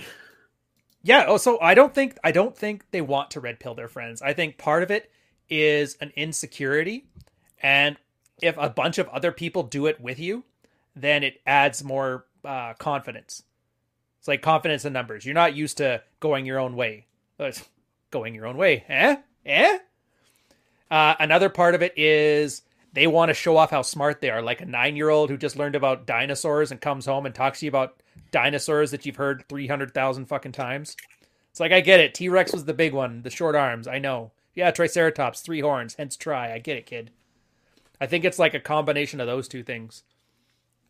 But actually red pilling the guy, it's not even on the list of what they want to do. They just say that because it sounds cool, like you're trying to help somebody. Well, I do also kind of think that a lot of guys want a group of red pill guys around them. Yeah. Because I think a lot of the reason why guys stick around this space is because it's one of those few male spaces you have left. Sure, we got some, let's say, suboptimal choices in female companionship on here. I'm not exactly sure if I'm going to turn guys dead here or if I should just go grab some sushi. I was thinking more of the Karen. Yeah, so, but there are a lot of good guys here, and I think one of those things that guys are looking for is male community. Yep. Oh, 100% agree. I think that's one of the things we offer. I just think we should offer that on the basis that all male communities have been formed, which is, okay, we're doing this shit. Are you an asset or a liability? Okay, if you're a liability, do you show promise? Can you follow direction? Can you work with us on this? If yes, then you can join the club. If not, then just go over there and jerk off with the other guys. Yeah. Oh, dude, that's how Ironwood puts it. Initial fitness testing, then wholehearted acceptance. Yeah, and that's kind of my take on it too. It's not like I don't want this community to be exclusive because it's not supposed to be that. It's supposed to be very open. But I think the negative side of that is just on the basis that you get a lot of people in here that are here for a secondary agenda. Yeah. Because and of I think politics, that's because of Jesus, because they just want a friend. Hey, man, if you want to grift, all power to you. If you want to get on the train or you want to do your thing, go ahead. But don't spend like 3 months talking about how to choke chicks properly and then start wearing red hats. But that's the problem. The best grifters did that. Because to be honest with you, you know, like I don't normally like talk shit on people. Like, well, let's be honest. I talk shit on people all the time. But the thing is, wearing a hat with someone with another man's slogan on it, I'm not sure if it's one step down or one step up from wearing a shirt with another dude's name on his back. Or tattooing a dude on your ass. Yeah, like, if you have a Trump neck tat, it's just, you know what, I don't want to talk to you. That poor bastard, man. People, at least, like 10 years ago, they must have thought, wow, you're a big fan of Home Alone 2. He's like, yeah. Well, it's just like on the basis, like, if you go back to slavery, right? Okay. Or, like... No, let's avoid that because Aaron said let's not talk about that shit. But let's say back on the ranch, we used to brand cows. Right. And that meant you had like this big brand with your ranch's signal and your name on it. And you just used to burn that into the skin of the animal to show ownership. If you tattoo a dude's name on you, that signifies ownership. Changed my mind. I do notice that. Do you notice that most of the guys got their shit together? They don't wear brand shit either. Like, not with logos and shit all over you. No, but I don't buy that shit. Well, to be honest, I don't buy that just on the basis that it's one of those areas I found that you can easily cut financial corners. Because you can get good-looking stuff at cheap-ass stores. And the benefit of that is you can throw it away and it doesn't bother you. Yeah. So you can have some brand name stuff, but you only have that if you need to virtue signal in a given situation. And I can't think of many opportunities where you do. Like maybe at the bar, it sort of works sometimes, but I've always relied on my silver tongue and my charming personality and my asshole demeanor more than I ever have in my shoes. Well, like most of the expensive stuff I ended up buying, clothes-wise, was just because I went into a store, I didn't look at the price, and I just went with whatever had the best fit to it. But yeah, at that point, the logo and that's just incidental. Yeah, that's how I ended up with like a $1,200 leather jacket, which just because this shit looks great, and I've tried on like 9 other jackets. I'll just buy this one and be done with it. Which is such an awesome flex too, by the way. I bet you anything you've had a conversation where somebody who like knows brands will like, hey, is that you have one of these? And you're just like completely oblivious to the aspect of it. And you're like, yeah, I just wanted a jacket, so I picked up one. Looked kind of nice, but you're oblivious to any of the signaling with the branding. Yeah, it's. Let's see. They need a tattoo to get off. A tattoo of Trump to let everyone know they support the dude, even though nobody cares. But and this is kind of what bothers me, because it's like at some point everything becomes veganism to me. Dude, that's actually well put. And it's like they had to go plant-based just because they were such annoying cunts that they killed the idea of vegan as a brand. So they had to just start bringing up plant-based. Yeah. And I'm fairly pragmatic. I like the Trump tax cuts. Well, that's because you're focusing on policy, not on the man, right? Yeah, and it's like I like some things. I tend to prefer like someone who, like, I don't like pushovers, but I don't like people who create more drama than you need to for ratings. Mm-hmm. Which is why I tend to dislike a certain element within the soyosphere as well. Here we go. Actually, I found something. I don't know if you've ever seen this. I'll put it in the chat. It's exactly what you're talking about. It's from this guy, Andrew Smith Club. He's like I think he's a conservative. I'm not entirely sure, but from this place called Talkie Mag. Again, I don't know what it is. I just like the article. He called it the failure strategy, super sleuths and great men. And it's the idea of, and he says that it's a political thing. So whatever. How the Republican Party, they were running on the party of noticing. Like, hey, all this crime's coming in from illegal immigrant, like just to notice these things. And then the idea of the progressive platform was to deny that you're noticing things. And then that was how Trump got elected in all these small spots. Nothing fraudish, nothing election.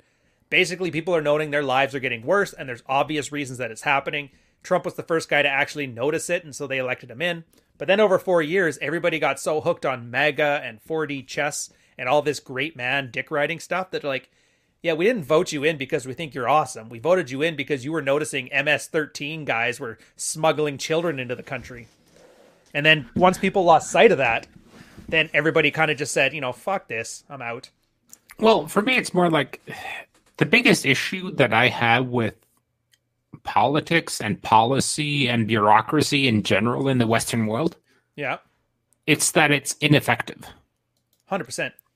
Like, I'm not a huge fan of China for a number of reasons, but the Communist Party is effective. Mm-hmm. And that's not lauding the communists. It's just saying that generally Western politics, if they see a concern, they see it 20 years after everyone else saw it. Yeah. Which, isn't that the point? Be ineffective enough so you guys don't muck anything up. Just get out of our way and we'll do it. At least I think that's what the American approach to it's supposed to be. Well, it's not just America, though. It's like you saw the issues in France 30 years ago. Right. You saw the issues in Britain right after the Thatcher era. You saw the issues in Germany in the, let's say, mid to late 90s. You saw the issues in Spain and Italy forever because those people have no concept of spending money and responsible governance. How Greek of them. But my take on it is just like we have this expectation that you're voting in someone who's going to represent you, but they're not representing you. Right. And my thing has been like for the last 10, 15 years or so, because I used to be an idealist before I became known as a nihilist in most of the I'm going to have candles shoved up my ass and worship crystal sphere. But my take is just I focus on the things in my life I can control. Right. And I can control how much money I make. I can control where I invest. I can control what I eat. I can control what I drink. You can control how you adapt to any differences between who's in office in whatever country you're in, basically. Yeah, and I can move to a different country if this one becomes too much of a pain in the fucking ass. Mm-hmm. And I think more people need to embrace adaptability. Which is funny because a lot of the guys that are hurting really don't like what they call the globalist agenda. The idea that you can just pick up and move to a different country or be treated better is kind of part of that. But because they latch onto the ideology, they ignore, like you said, a very, very easy strategy. Go to where I'm treated better because this place is intolerable. Yeah, and, for the most part, that's why, you have guys shaking the number one foam finger while you're 27th in literacy. Those two situations kind of explain themselves. Yeah. Yeah, I could say so. And so many people are falling for it. Which, I'm like, that's why I fuck them. Triage. We keep saying triage, and that's kind of the part of it, is a lot of guys are just going to be failures. They have born to lose tattooed on their forehead, and they're so ego invested in the way they're doing things is right that they're never going to change. And that's why another reason I say don't fucking red pill your friends, because they don't want to be saved. They're like that thought that you think, oh, once she gets off of coke, she'll love me forever. It's like, no, now she just goes back to the guy who's got coke because you don't have any. And it's not a socialism thing. It's not a conservatism thing. It's just a stupid people thing. And anybody who knows how to make money, if you're going to make a lot of money, you have to take advantage on some level of stupid people who don't even bother reading the EULA on something they sign up for. By the way, Ryan, to ask a question completely, was there rumors about me having heart issues? Heart issues. Yeah, Ah, because dude, I that's feel like, Troy and Rolo watch that Black Pill channel shit. I don't know. I don't watch any of it. I have no idea. yeah, I was just curious, because my heart is fine. Actually, where did you get that rumor? Let us know. Hook us up. Yeah, that would be fun. Like, let me know where that rumor came from. Because I remember it was like you had a shoulder or something, or wasn't it? Yeah, like Shoulder or a pec? my favorite rumor about myself. Well, I have two. One is that I'm Heartiste. Right. That's The a nice other one. one is that I'm Solomon. Really? Yeah. You're a bit young for Solomon, but I guess that one would be kind of cool too, though.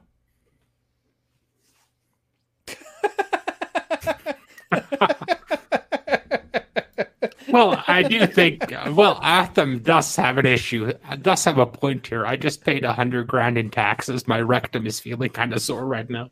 Oh. Oh yes. Oh, actually, you know what? I was talking with my brother about that, but I don't want to start talking about my brother's finances on here. That makes no sense. What the F is up, bras? Hey, Ultra Testosterone. Dude, are you running a masculine brand? Because that's the perfect name. Ultra Testosterone. That's up there with like Pinnacle of Men. Or what's the other ones? Pinnacle of Man, Pathway to Masculinity, Ultimate Alpha, Bro Fist. I don't even know. I like everything with Apex Alpha in it. Oh, was Because it you it's- that made that list of like these adjectives, these masculine nouns? You put them together, you got yourself a brand. I'm not sure if I did that one. It sounds like something I do, but I can't remember doing it. But Oh, then maybe, no, that again, was Rolo. Yeah, he had like a list. He's like, yeah, Apex, Pathway, Ultimate, and all this stuff, and then like testosterone, masculinity, and then I added like make sure you have like something to do with the Spartan, axes, because the only weapon you can use as a man is an axe. Only the gays use swords. Yeah, we had some fun with that one. Oh, I guess we're running a little on time. I don't know. I don't mind going for a little bit. My girl's shopping, so I got nothing but time. Yeah, like I can keep going too. It was actually kind of fun to kind of trash Aaron's channel. I feel like putting on a windbreaker right now. Well, that's my favorite part of like going. I don't want to say like Aaron's bigger than mine, but like I used to love Masculine Geek in that because they're smaller channels, so I could just fuck around and not worry too much about the business side of things. Well, to be honest, I do think Does your jug have 3 X's on it with that cork pull? No, it's a bottle of this is a Talisker 10-year-old single malts. Oh, just call it hooch, man. You're not impressing me. I don't know what all those words meant. No, okay. Well, Talisker is one of my favorite Islay whiskeys. It's Pete. It's peat, but it's one of the milder peat ones. It's not like a Lafroy is like peat punch to the face. Yeah. But this one is more like my favorite Islay is Lagavulin. Because the sherry casks on that has it adds a certain smoothness to the whiskey. So you get a lot of peat, but at the same time you get it's not harsh on your palate. Well, that was the part I liked about the peat, though, is it kind of had like I can't get drunk off of peaty whiskey because my mouth is just like, stop putting this in here. I'm done. Oh yeah, for sure. But you have that same thing here. Mm-hmm. It's just that it doesn't completely run like a scorched earth strategy on your palate. Ah. So you can have a couple of these and go have dinner and not have your chicken burger smell like fucking smoke. Fair point. All right, I see the benefit of it. I've switched back, by the way. I'm on the gins again. I don't know. Back to martinis. What gins are you on now?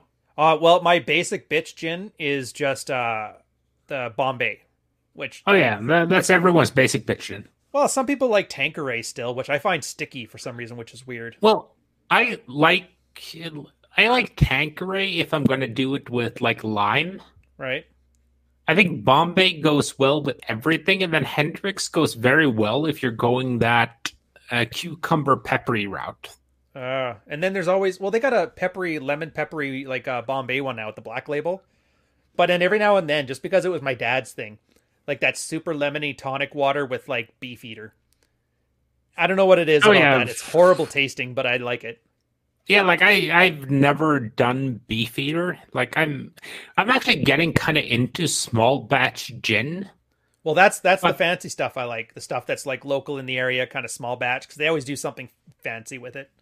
but the main issue with like I say with small batch gins, it's just that if you do small batch gins, you have to make a whole fucking production of it. Yeah, And like the if you're producers do, doing or like you do. okay, so China and Russia is asking, where's the economics discussion? And we're currently on small scale production of high quality versus large scale production While at maintaining an lower anonymous quality. identity on the internet. Yes. But kind of the point here with gins is just like if you're going to dump like 2 deciliters of Schweppes tonic water on something, that better not be an expensive fucking gin, man. Well, that's the point. The cheap stuff's for mix. If you're drinking the expensive stuff, it's usually by itself. A martini Yeah, at it's a most. martini. So it's the same thing I have with scotches. Like I have my mixing scotches, and I have my rock scotches, I have my water scotches, and I have my straight scotches. Yeah. Well, my mixing whiskeys, I just call them rye, Canadian rye, because there is no quality Canadian rye. And Well, then just on bourbon. the basis. Well, just my basis being that you have some whiskeys that come at like a strength from like 48 to 56%, Hmm.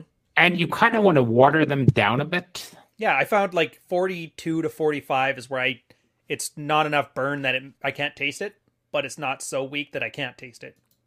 Yeah, exactly. So you need to kind of hit that point. And I don't lug a Woolen does like 58 percenters, and you want to kind of water them down. Well, But those are the then you ones you have, put ice with, isn't it? no, I don't generally, I if I have my option of doing what I want to, I prefer to just put water with them Oh, okay. because ice chills them down. And if you chill them down, you lose flavor. Fair enough. It's the same reason why American beer is fucking sold at 3 degrees centigrade. It's because you can't taste it. You can't taste the shit. It's like, why would you want to taste rice hulls and corn? Do any of you guys doubt me on this and you think I love Budweiser? Here's what you do. You give yourself the Budweiser taste challenge. Go to any place that sells singles. We used to do it all the time here for like dinner parties as like our little parlor trick. Pick like one beer from every country. Get a Japanese beer or two, a Canadian beer or two, Chinese, Korean, American, Mexican. You put them all together and you're going to notice each country's, you're at the point where you can almost tell which beer is from which country by how it tastes. My two By favorites, the way, Canadian and Japanese, by the way.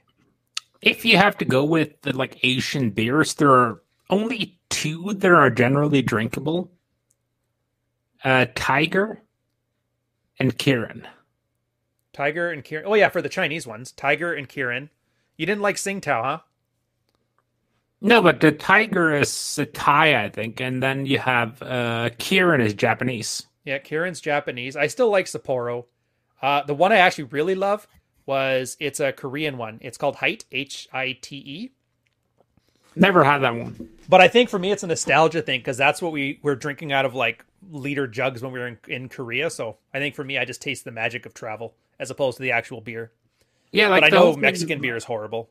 I had was like I was thinking like food pairings. Like if you need to pair like Asian food, you can't pair that with wine. Period. No, you need like a. That's what I like about the Japanese beers. They're very crisp and dry. And like sushi, you need exactly like crisp, dry, not overly flavorful beers. I think Thai food, Vietnamese food can handle a lot of hops. I think you want to go IPA with those. See, I like the dry stuff with them too, but I can see that working.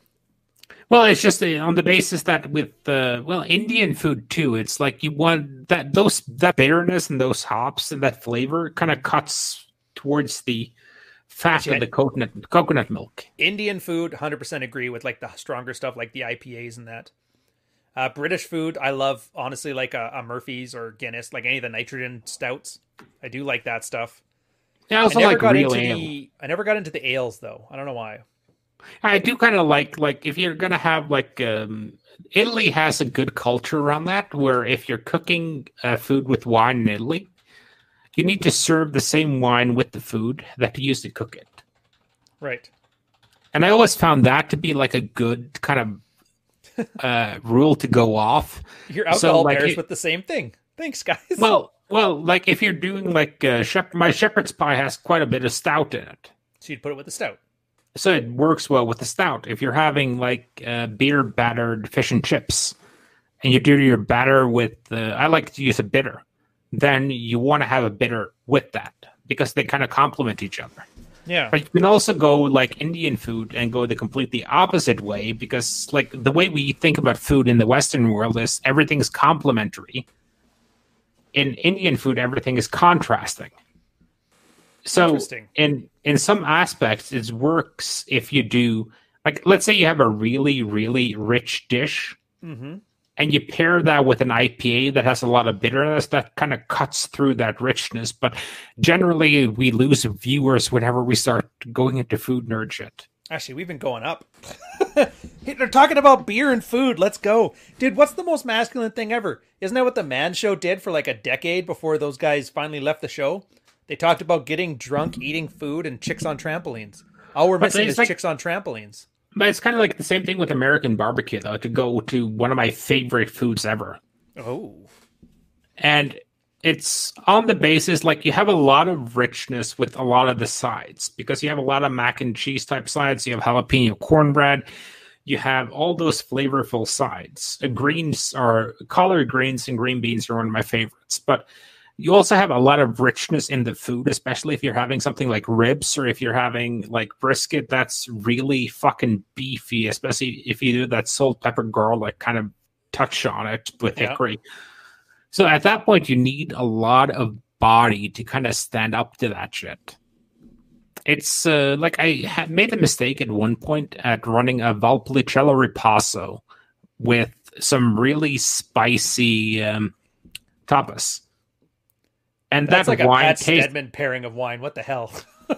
No, but that literally, it was like a mistake on my end with the wine pairing, which I rectified. But that was much better with like a Rioja, just on the basis that you need that body and that flavor in the wine to stand up to the food. And it's kind of the same thing if you're pairing food with beer.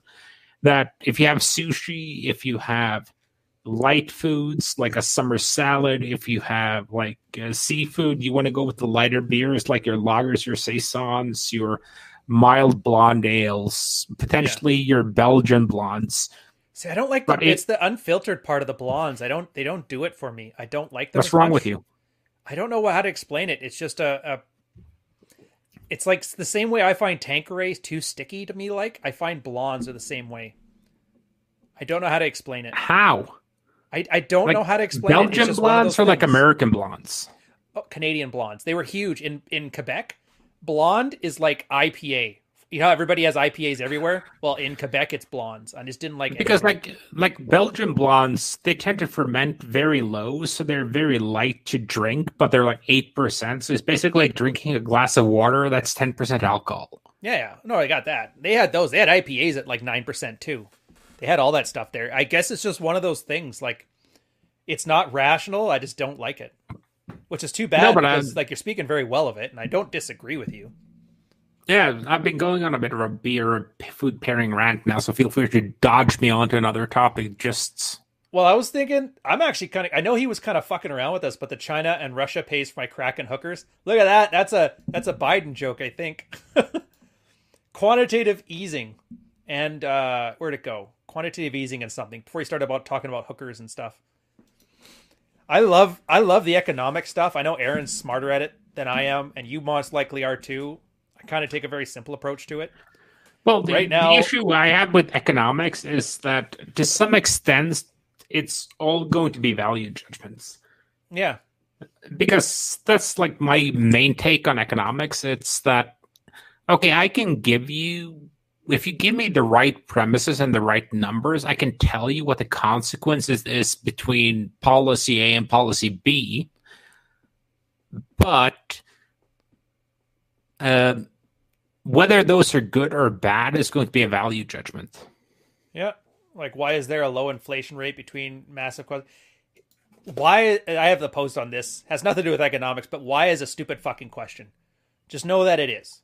I keep it simple because I'm not the smartest guy with economics. Are they adding a bunch of money or are they taking money out of the economy? If the They're money is adding a starting to devalue, then that means assets are going to be worth more. If they're removing it from the economy, then that means assets are going to be worth less and the money is going to be worth more. And I just kind of. Well, my general take on this is that if you look at economic theory, it is that when you add money to the system, i.e., quantitative easing, then you should expect inflation rate to increase, meaning that each dollar becomes less worth for each dollar you're adding. Right. Now, if you're doing that and that's not happening, you have to ask yourself the question of, okay, if we now have twice as many dollars in circulation, why are they holding the same value? Part of that is going to be the reserve currency effect, that the dollar is the reserve currency for every country. The other one is going to be that there are either not enough or too many investments to go around. There's just so much capital going in that they're going into any asset that can offer a decent return. So you're not seeing the full inflationary effect right now. Yeah, but you will eventually. Because I think he has a point, because you generally expect commodities to go up. Like gold, because it's a reserve thing, so it's a store of wealth. So if you can borrow money at, let's say, 0.5%, and you expect gold to increase by 1%, you're making a margin of 0.5%. And until enough people go into gold that it raises the price of gold too much. It's similar to Bitcoin. Like, it's essentially, if you can drive a lot of people into Bitcoin, the stake goes up, so everyone who bought at a lower price can get out. But that's the biggest sucker fallacy or something like that, isn't it? Yeah, and that was kind of what I pointed out, but I also don't want to draw the ire of the full Bitcoin community because they have a lot of fucking smart people in there, and they're kind of crazy. Yeah, well, they're going to get out first. But it's I'm kind of sitting at that. It's kind of a pump and dump scam on a very, very, very large scale. But you could make that argument that anything is kind of a pump and dump. It's only valuable because we say it's valuable and more people are using it. You could, but this is not that debate that I used to hate you about with the market can stay solvent more. The market can stay rational longer than you can stay solvent. Which I think I stole from Buffett anyway, didn't I? Yeah, I know China and Russia paid for my Kraken hookers. I know where you're getting from. I made that argument on Twitter for 11 hours a day. But the whole point here is that you would be expecting inflationary effects from massive quantitative easing. If you're not seeing inflationary effects from quantitative easing, that means that money is going into something that's not causing inflation, or that's causing inflation, but we're not being able to notice that, and I'm not exactly sure what the fuck that is. Well, that's the thing. See, I always took that to mean with the irrational longer than you can say solvent thing. It's not that the market is irrational. It's that you don't have the right variables to understand it. So it's not the market that's irrational, it's that you are, but that's just how the saying goes. Here's my thought though, with all this stuff. This happens on a level, it's like the law of thermodynamics. You know that? Energy can't be lost or gained. It just is. And entropy is always happening. But even though the universe is always going through a state of entropy, there's going to be small pockets of energy gain within that entire system. Same thing with the economy. And the reason I hate talking about it on a giant macro level is because that may not necessarily reflect how things are going on in your economic, neck of the woods. So for example, when manufacturing was going down in the 80s, but tech was going up, maybe the entire economy was growing, but if you were building a car in Detroit, you didn't see that. All you saw was a village getting decimated, or Detroit getting decimated economically. So being able to say precisely why the stock market is going up and everybody should be seeing 10% growth is not going to help you because you're not building Ford F-150s anymore. Well, I think unless you're an economics guy for the government, in which case that's kind of your job to see the big stuff, but that's not my job. No, sorry, kind of got caught up between two perspectives in my mind based on what you're saying and what China and Russia pays for my crack and hookers are saying. Yeah. Because he has a point that a lot of the money that is going into the market right now is going into those stocks that have insane valuations, i.e. the FANG, which is Facebook, Amazon, Apple, Netflix, Alphabet. Yeah. Oh, yeah. They're probably a bubble too. Formerly known as so there is a certain issue with overvaluation that is going on right free now. Money into it, so it's like non-existent money paying for non-existent valuations. Everything becomes a Ponzi scheme at that point, because if you're valuing something at, and this is just my old school Buffett approach thinking, is that if you're valuing something at 4 or 5, you have to look at a valuation.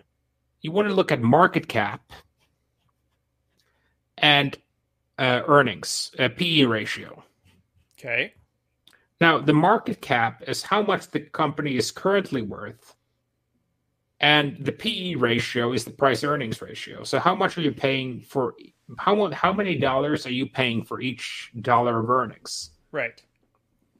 So if you have a company that's market cap currently at whatever, if Tesla's market cap at what Chevrolet's at, but Chevrolet sells 10 times as many cars, and Chevrolet has 1/10 of the PE ratio, then you're essentially saying that, okay, you expect Tesla to grow to be X% larger than Chevrolet. That's the bet. And you have to kind of make that logic work out, because if you say that, okay, the total car market is, let's say, $1 billion. Okay, and just to make clear for the chat, this is just numbers in theory. These are not real numbers. These are just numbers I'm working off of to create an example. So let's say you have a 1 billion car industry. And this is divided equally between 4 companies. So you have $250 million from each company. And then you have a new entry into that. And they're valued that they're going to make they have a valuation that says, okay, they're going to own $750 million out of that 1 billion market. What are the probabilities that they're going to be capable of actually dominating that market?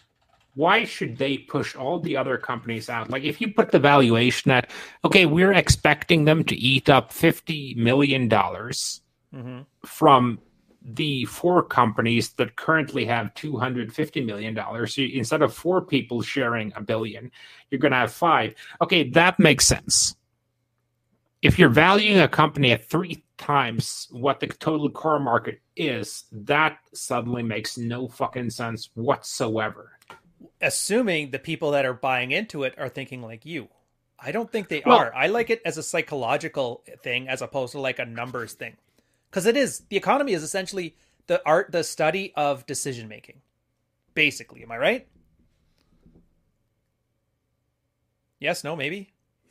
Oh yeah, I know what you're saying, because I had that thing in an interview I had with a finance company earlier, and it was the same kind of difference, because I like to value companies from a basis of fundamental assets and total market share within their industry. Yeah, and long term, I'm pretty sure that yeah, in long term that makes sense, but short term it doesn't, and that's why Benjamin Graham was known for saying, short term the stock market is a popularity contest. Short term, Tesla can be market capped to be worth 90 times as much as all the other car companies in the world combined.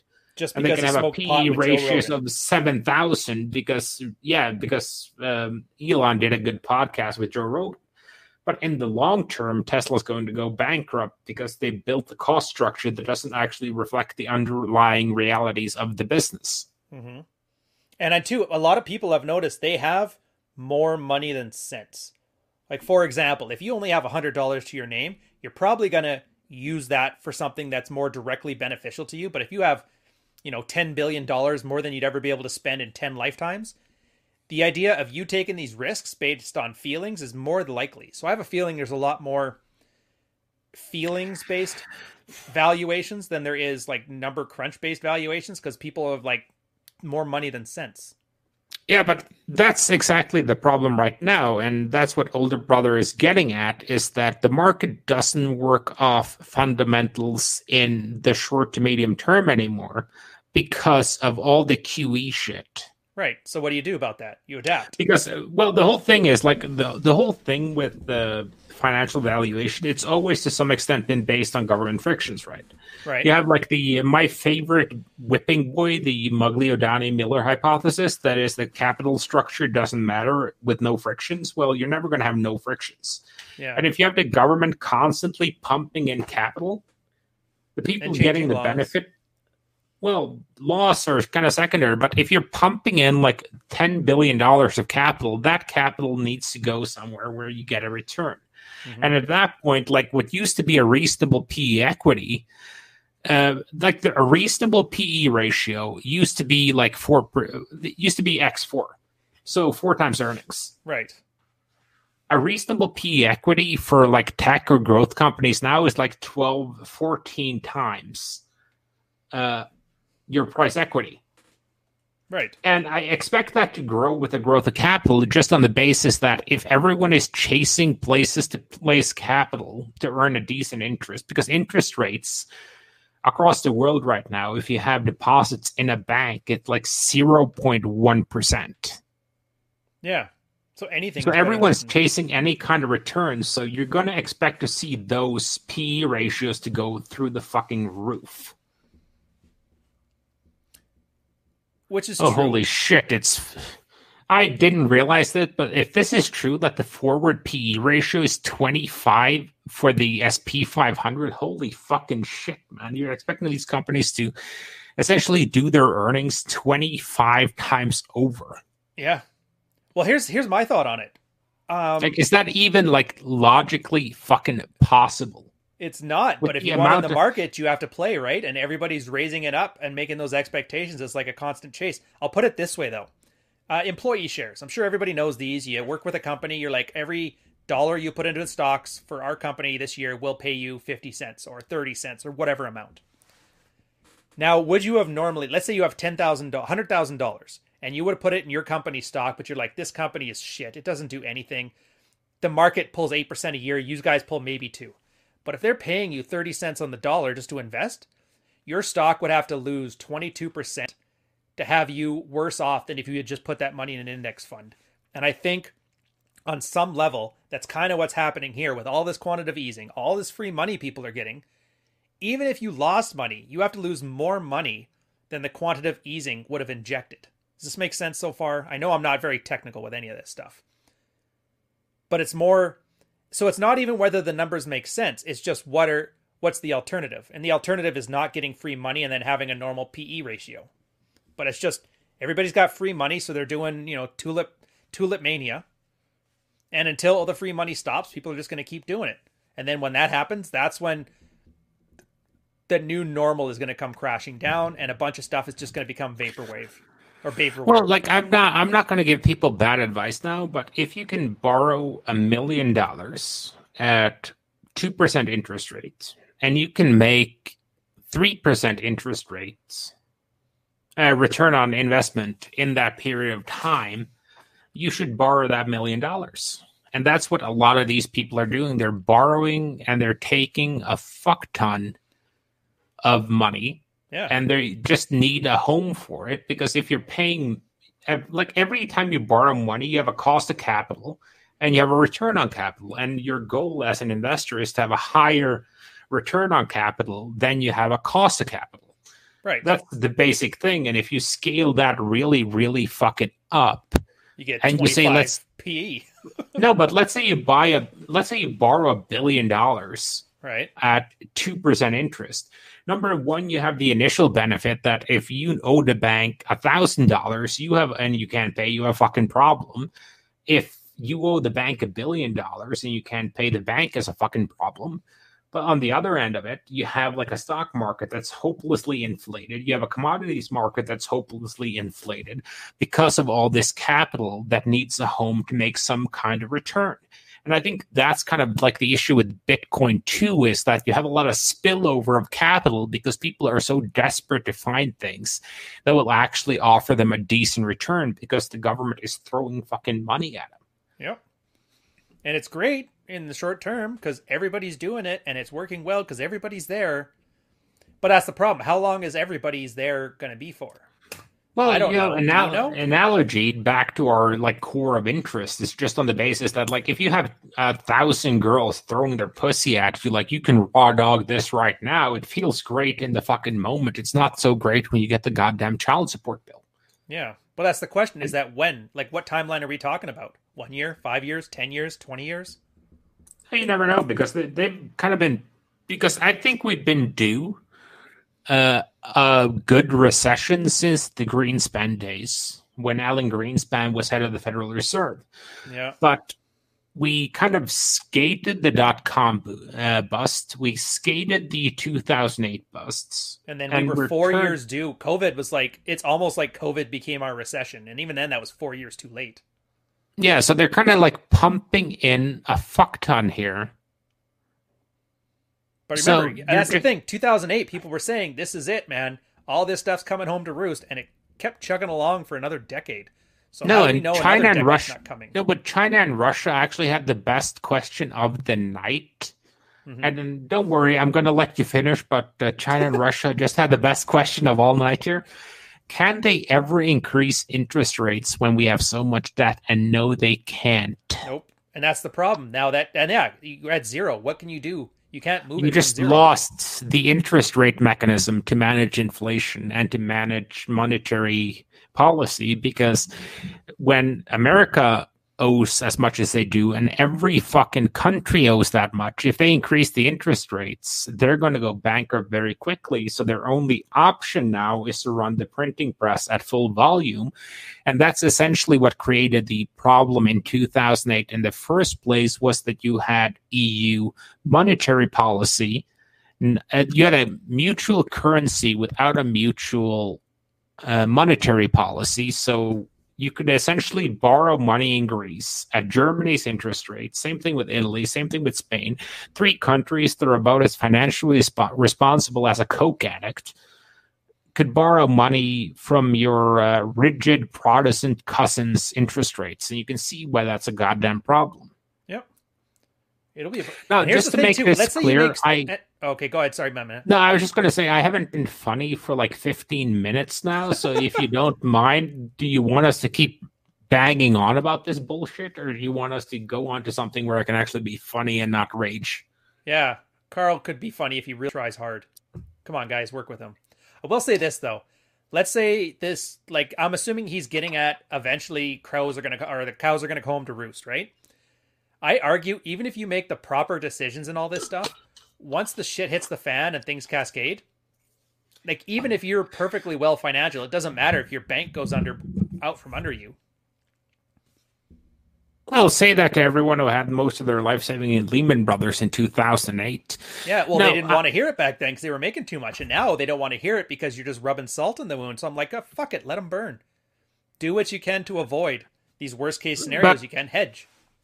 My general view on it, you should always strike to distribute your money across multiple banks, because having everything in one bank, like you want to look into, like some countries I know have like customer protection laws where the government will guarantee a certain amount of money.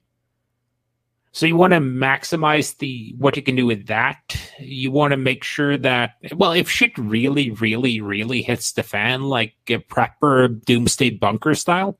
Mm-hmm. Oh yeah, that's the least you're always in. Yeah, at that point you're going to need like silver, gold, and bullets and penicillin. Those are going to be your main investments at that point. A harem of 15-year-old girls to pawn off, like trading goats for a dowry. That's some humor. That's underage hooker humor.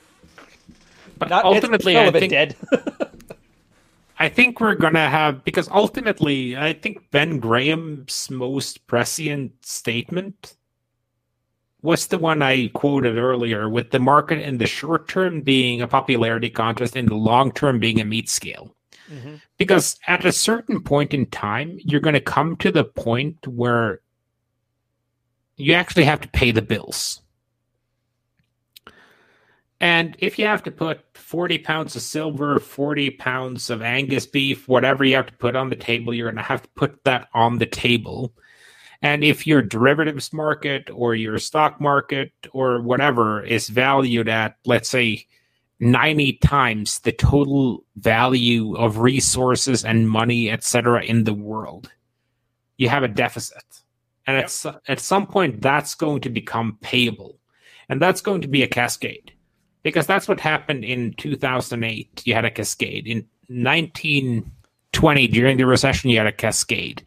Right. In the tulip market, even back in Holland, you had a cascade where suddenly like two dudes wanted their shit paid out. And they couldn't get it paid out. And then everyone was running for the payout. And suddenly you didn't have the solvency needed to pay that shit out. So you're going to have that happen at some point because ultimately, if you have two hookers to pimp out, you can pimp out a max of 48 hours a day.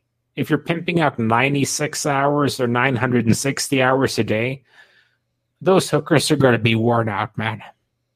You'd think, but these hoes, man, they got skills. Quantitative easing is hoes. I don't know. I can't think of a way to link those together, so I'll just blunt it out. I'll Norm MacDonald the joke. But that's my thought. Like, what do you want to do? And I just don't leverage yourself to the point that you won't feel it. Guys who are buying homes at 80% of their income are probably going to feel it really badly. Guys who are over leveraged but have a ton of money, they're going to hurt, but they'll be fine. They're poor who didn't have any money. They're still going to have no money, but now they can't buy food. Just don't be part of the guys who are going to get caught in it. Don't make the same mistakes people make when in previous recessions. Like guys in the housing market, subprime loan people, they got fucked. Rich people got fucked, but they had enough money that they were okay with it, and they got bailouts from the government. So just don't over-leverage. Well, it's kind of like the Bezos divorce. If you have $1 billion and you get divorced and you still have $500 million, yeah, it hurts, but it's not that bad. Yeah. But if it's your last $500 million, that kind of sucks.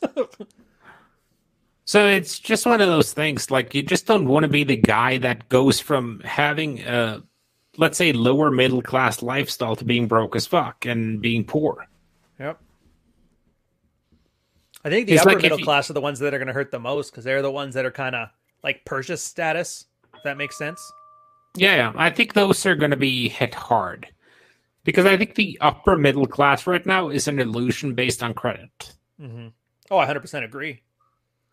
And I think the credit is kind of the problem there is that a lot of people are like I'm kind of looking at that from like a perspective of like my grandparents barely had any debt ever.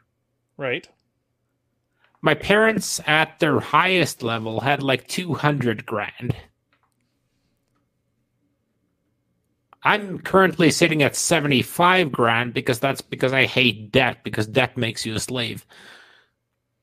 Oh yeah, it's progressively gotten worse. I guess worse. Yeah, worse is a fair way to explain it. I didn't want to because if you look at it, like even student debt, like I got all my degrees without any major debt. Like my peak student debt was like $5,000 here. 30 grand for me. I'm down to about 5 now. Oh, mine was 5, and then the military would pay me back after the end of the semester. So that's all I've ever carried. Yeah, but you have a degree in art history, so that's fair. That was the first degree. That was parent paid for. The business and IT management one was the second. That's the one that the military paid for. But if you're sitting there at like, let's say you're 200 grand in debt for a college degree that you're barely making a return on. Mm-hmm. And you can't discharge. Then you add like 180 grand in a housing loan for a decent house. Then you add a car to that. Then you add credit cards. Then you're starting to get into a point where you'd potentially hurt if your major income source got hurt. The oil rigs had a huge example of that. A lot of guys, what they used to do in the oil rigs, like you were saying, parents' generation, they knew there was boom and bust years, and so they were very frugal. But nowadays, guys that get a job at the rigs, out of high school, earning like $150,000, $200,000 a year, buying $100,000 trucks and homes and the things. All of a sudden, oil drops to $30 a barrel from $100, And now these guys are asking the government for the bailout, and the government hates the West Coast, so they never bailed them out. And all these guys essentially had their entire lives decimated because they thought $100 a barrel oil was happening forever. And to me, that's the lesson. If the guy had just lived as if, that wasn't going to be forever, like $30 a barrel lifestyle, they'd have been fine.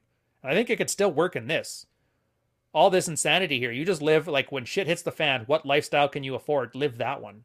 Like you said, even you do it, where you don't live extravagantly, you live modestly, but it's basically stuff that you want, you get, but you don't get things you don't want, or things to signal, or things that are extravagant because you think you can afford it.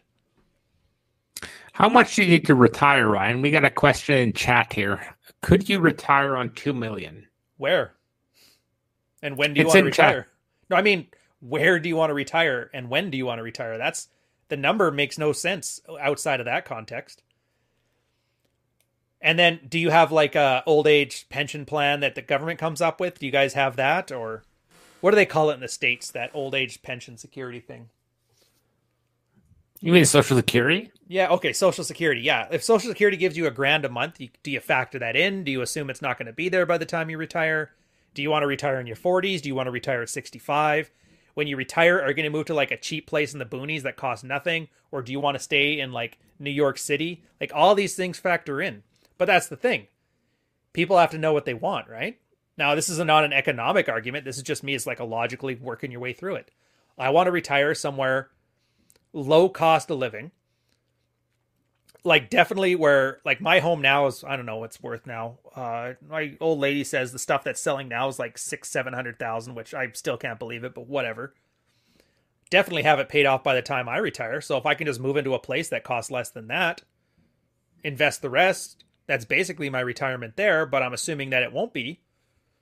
Build up enough of a savings that I could have it, but I would rather not retire and be bored.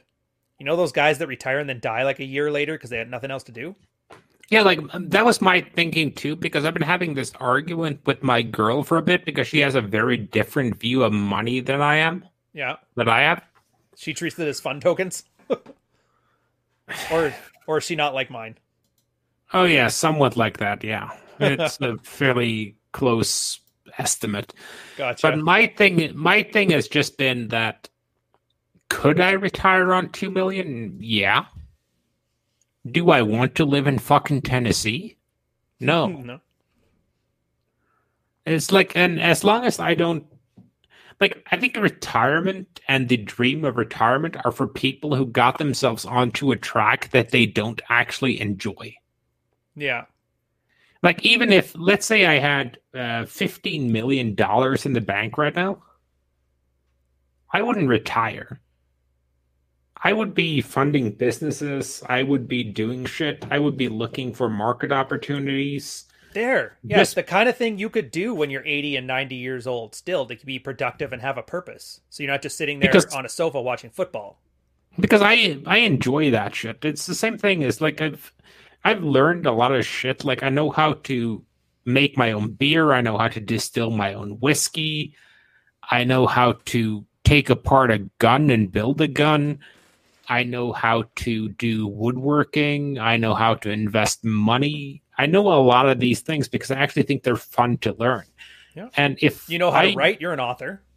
Like if you gave me $30 million right now, I would probably work harder because I'd be like, okay, I have 30 million in seed capital. I need to invest this shit so I can make that into 300 million. Once I reach 300 million, I'm like, oh fuck, I have 300 million. I need to find something to invest this shit into that's actually worthwhile so I can make this into 3 billion. See, it's funny. I would pick lower ROI stuff, like the underwater basket weaving, or like, all that stuff that like nobody would do because you can't make an income off it. But if I had enough money, then I'm like, well, then I can do that and make an income off it. Because all I need is an extra $10 a month to make my retirement work. Well, I think the major thing is if I had let's say $12 million, like the hypothesis is in chat right now, would I retire from my day job? Yeah, probably. Yeah. But I wouldn't retire, period. I'd be finding things I wanted to do and trying to make those into businesses. to try and make a decent ROI on those $12 million because, inflation's going to bite you in the ass sooner or later. And it's better to have your money invested in something that scales with inflation as opposed to get raped by inflation. See, I like that's how you look at, even though we don't look at money identical, it's like, I like it because you're not looking at it as how much money do I need to stop working. You look at it as, well, what do I want to do and how do I afford it later on? Same as me, like the military pension helped me kickstart a business in the first year or two. I'm not making as much money as you or as much money as I used to, but I get to write a book. I've always wanted to. Sounds like fun. I get to play Tekken badly online for a living. Like, dude, that's retirement if you think about it. You can go to the fucking gym at noon if you want to. I have to be stuck in a fucking board meeting. Yeah. But I don't consider myself retired, not by any means. But it's essentially the same thing. Like, the reason why I picked the field I'm working in now is because I wanted to run billion-dollar projects. Yeah. That's your because goal.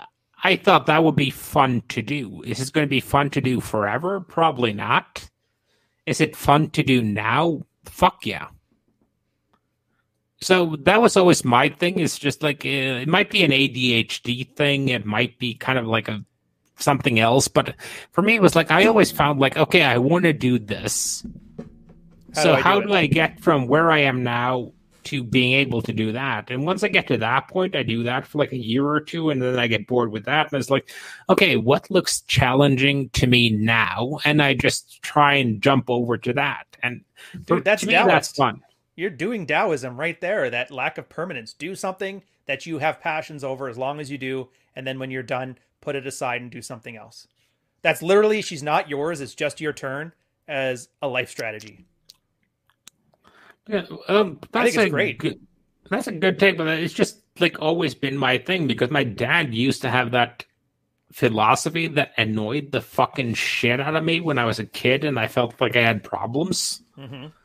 But I've come to embrace as I get older, and that's like the ship always rights itself.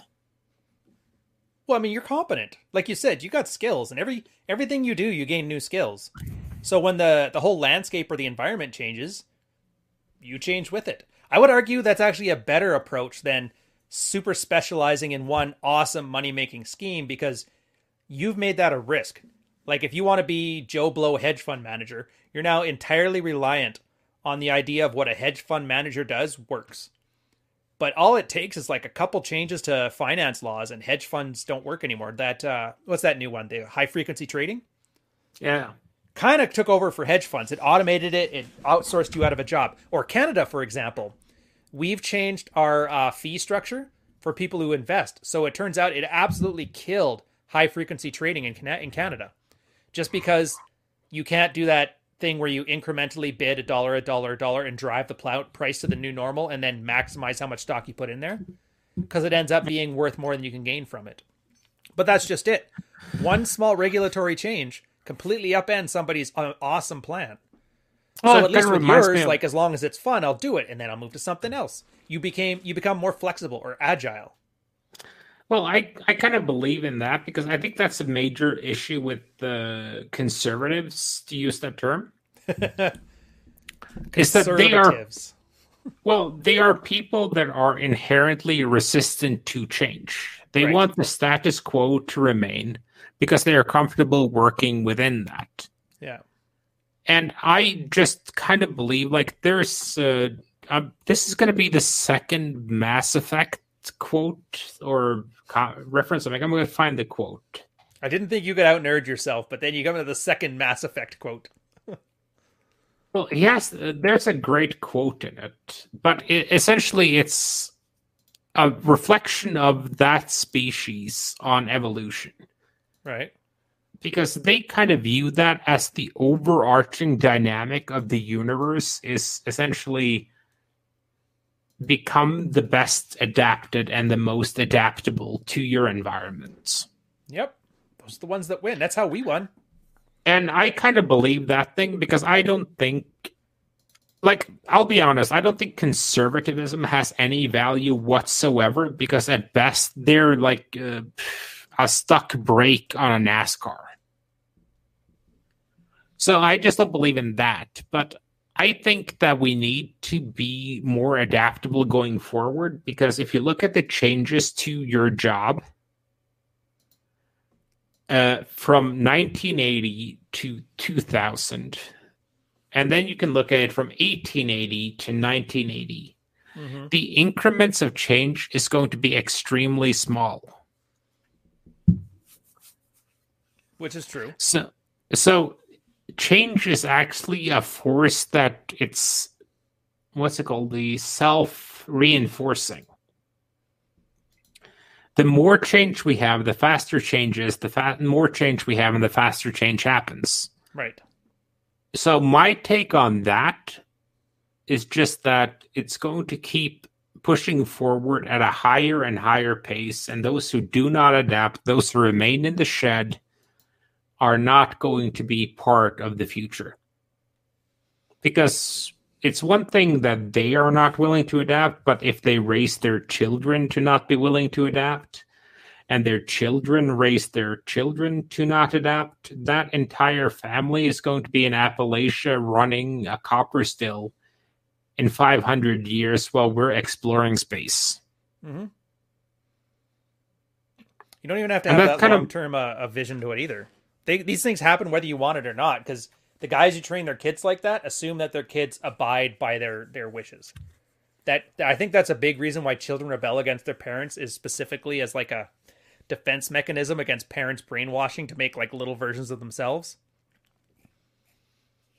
Which is most likely why that's why a lot of people have daddy issues right now. Dad tried to raise me to work on the mill like he did. Yeah, well, there's no mill, so fuck you, Dad. Or is that a bit too West Coast of a reference? No, I kind of get what you're saying. And it's just, if you're not adaptable, and I think adaptability is going to be kind of the core topic of this entire cast, is that if you are not, if you're, uncommitted, like Christian says, is one thing, but it's more about not making a certain profession, a certain political ideology, a certain worldview your identity. Because if I'm a guy who works at the mill, then I'm a guy who works at the mill. If I'm a mill worker, then that's my identity. And those two are very, very different. Dude, I've watched it happen. If I'm a mill worker, then I can never retrain to do another job. If I'm a guy who happens to work at a mill, I can retrain. If I am a guy who likes blondes, then I can kind of retrain myself to bang brunettes. If I'm a blondes dude, I can't retrain myself to like brunettes or redheads when blondes inevitably get etched out. Yeah, and you're not being abstract about this either. I saw it. In my small town, there was a lumber mill and a pulp mill, and NAFTA came around when I was a kid. And I remember watching it. Everybody lost their jobs. Everybody got pulled back. Cocaine decimated the communities. Everybody got divorced. And probably half of the friends of my parents growing up had either drank themselves to death, coked themselves to death, been murdered, or committed suicide. Like, I flat out watched what that mill or logging camp as an identity thing came from. Nobody survived it. Nobody. Because they were like that conservative mindset of this is the way it is and this is what you do. We don't know anything better. Take care of your family. But then, that's where that Rolo stuff came in. The hypergamy. Girls noticed their guys were dead and they're like, yeah, it's time to move on. I'd rather be alone than when this guy is drinking himself to death because the mill shut down. And I just don't get why guys want to go back to that. I really don't. And I think, I don't think they want to go back in so much as I think a lot of guys men want stability, right? We pick our girls expecting them never to change. They pick us expecting that they can change us. Right. And I think that's an inborn thing in a guy's mindset, that we kind of want things to be static, because when things are static, they're predictable. You're not going to have a cougar suddenly pop on the fucking woodwork and try to kill you. Yeah, right? I mean, to a reasonable extent, yes. But you're right. Once they turn the TISM up to 12 and they make, I don't want anything to change ever, it becomes a little bit too much. Hey, dude, you've been around this place as long as I have. When do they not turn the TISM up to 12? When they stop watching those fucking idiots with listicles about 5 ways to be an alpha male. And like my take on that is just like if I had to give one like tip to every guy, it's like just be fucking adaptable. Right. Like you're gonna run into situations where suddenly girls get into, dudes who wear black jeans. Okay, wear black jeans. Suddenly girls are gonna be into this. They're gonna be into that. There are certain things that are kind of permanent. But those are kind of the basic shit. Like Chris Rock had a good one for this too. Is like all these guys want credit for shit they're supposed to do. Like I take care of my kids. Yeah, you're supposed to, you dumb motherfucker. And you're not supposed. You're supposed to wash your dick. You're supposed to style your hair. You're supposed to wear clothes that fit you. You're supposed to stay in reasonable shape. And the reason why I said reasonable is that like that whole six-pack abs thing, that's a bonus to most girls. Yep. They don't see that muscle definition until you take your fucking shirt off. If you look strong in a shirt, they don't really care. By the time that shirt comes off, they're already committed and you're going to be going deep into that vajayjay. Right. So it's just a matter of dialing the TISM back to a solid 6 and executing. Just enough TISM to focus on a singular task, not so much TISM that you ignore all the other tasks. Well, and that's kind of why I ditched out on the Manosphere in the first place for my first run. Was just on the basis that I was seeing guys like, okay, I'm going to drop out of my engineering degree to pursue pickup full time. Jesus Christ. I'm going to quit my job and go live in a collective with 6 other dudes to form a lair to pick up 24/7. And that hurts you in the long term because, if I had to pick, like, girls aren't like in my top 5 of priorities I want for my life. Dude, that's the post from Archwinger. They're number 7. Number 7 for him. I was going to be like 6. Oh, well, you're just a big softy, you simp. But for me, it was more like, think about yourself as pre-observing girls. Yeah.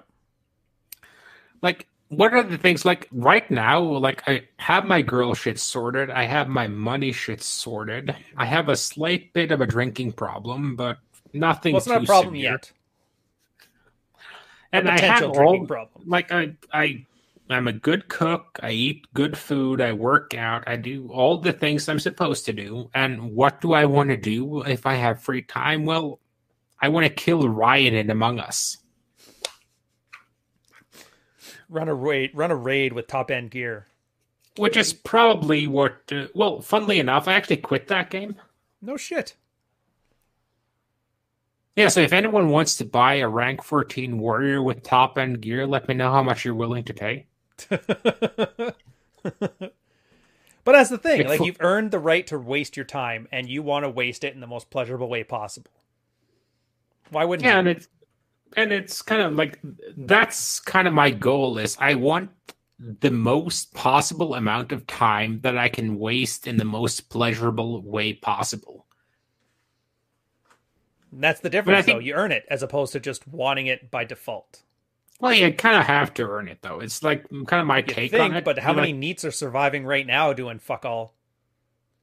Yeah, but they're not living good lives. They're living lives of quiet desperation, for lack of a better word.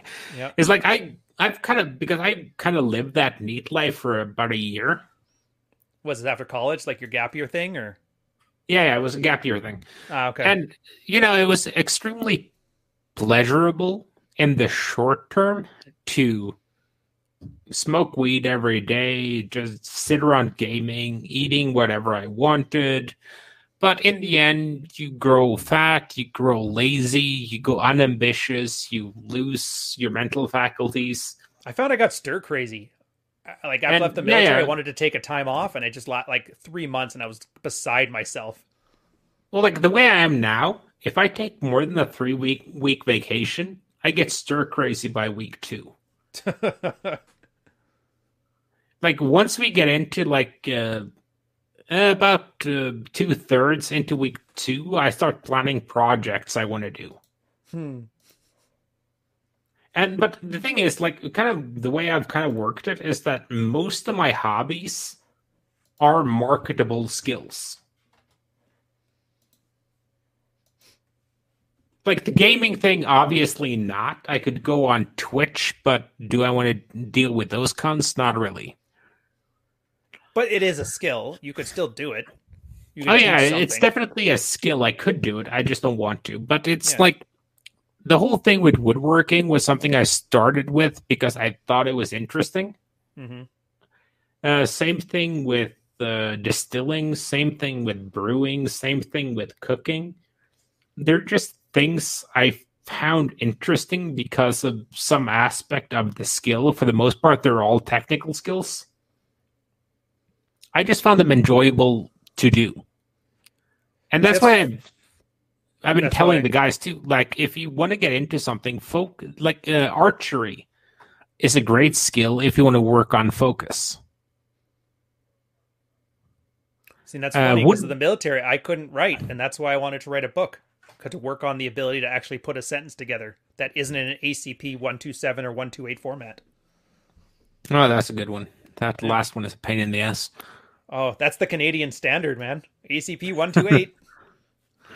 But for me, it was BZZZ. more like I just focused on, like, at one point I wanted to improve my focus, so I took up archery Hmm. because archery is really good with forcing you to hone in on focusing. Right. Woodworking is really good if you want to improve your attention to detail. Welding is really good if you want to look at your ability to. I don't know. It's kind of getting back to me that all of these are kind of creative pursuits. Yeah. Well, dude, it's the same reason that I actually did like working on the ranch. At the end of the day, you have something to show for your effort, as opposed to guys in corporate jobs where it's just like a constant churn of things and projects never get finished and they get dropped. And at the end of the day, somebody's like, "What did you do today?" And you can never point at something or say this. You'll always get that with woodworking. Even if your stuff's not done, you can point at that piece of wood there that it's smoother than shit right now because you've been planing it all day. Or the welding, I Well, put that piece of metal on that. Even if it's like a small thing, it's at least something to show for it. It's a and feedback. I think that's kind of why I enjoy doing those things, because because in corporate you have to fill out 18 forms and get corporate buy-in. You have to talk to stakeholders. Here it's just me basically taking a piece of wood or a piece of metal and I'm doing what I want to do with it. Yeah. And I think that's it's a satisfaction on itself. So, like, I would say, like, for every guy who's in corporate, or if every guy who's in like an intellectual job, just get a hobby that allows you to produce something that you're 100% in control of. But just pro tip, don't work with power tools or any tools while drinking. It's just not a good way. I have like a 4-inch cut on my forearm right now that indicates that. That's funny. Oh, dude. Here, we should probably roll this one up. We've been going on like 3 hours now. Plus, it Oh, sounds holy like I don't shit. know if you've been drinking or not. Oh, yeah. All right. We're at that point I can tell where it's like we're 2 beers short of like screwing the podcast over. Just good enough where you're lucid, not good enough where you're incoherent. All right. Do you think we did a good job for Aaron? I think you should be glad with Oh, this. well, he Yes. actually sent me great show, by the way. You guys are kicking ass. Nice. Oh, wait. He sent me one too. Art history? Gah, hey. You should read his book, Worthless. Oh, dude. Honestly, I like financially, it wasn't the best decision, but whatever. I followed my dreams. I will say I put it up there with like a history degree in understanding things. Because like I look at art like visual philosophy now, and a lot of the stuff that you're able to pull up, talking about with like your World War II history knowledge and stuff like that, a lot of the times, following the art history kind of gives you a parallel track to all that knowledge, and so it's very nice to see. Like when I see idiots talking about just taking down like Black Lives Matter and the Antifa stuff, to me that just looks like Dadaism after 1915 was over. Like everything still has like an element in art too. But I like that because it's visual, so it's more like history but with memes. So I wouldn't say it's useless. Plus, it's always very pedantic when you're like, oh, you know, my favorite part of Norman Rockwell is this, or hey, I like Gauguin more than Van Gogh because, I mean, he was sleeping with underage chicks on an island, so he's definitely a better art. Like, you know what I mean? I know my favorite part of Norman Rockwell was the unrealistic picture he sold to Americans where they have the nice family dinner, but dad kicked the shit out of mom 2 seconds before the painting was painted. Yeah, I know. I agree. I haven't eaten yet. I'll see you in a sec. Yeah, they've eaten. Yeah, that one there. But that's how you sell cigarettes, man. And people nowadays are still looking at it. They don't want the cigarettes, but they're like, whatever they're selling, I want some. I'm like, it's cigarettes and hating commies. That's all they were selling. All right, man. I think we need to go off. Your girl seems to want attention. Yeah, well, she just got back from shopping, and so we're going to have some dinner and that. But anyways, thanks, guys. I hope you send Aaron some more love. Hopefully we did right by him. Thanks, Carl. I'll talk to you guys soon. Yeah.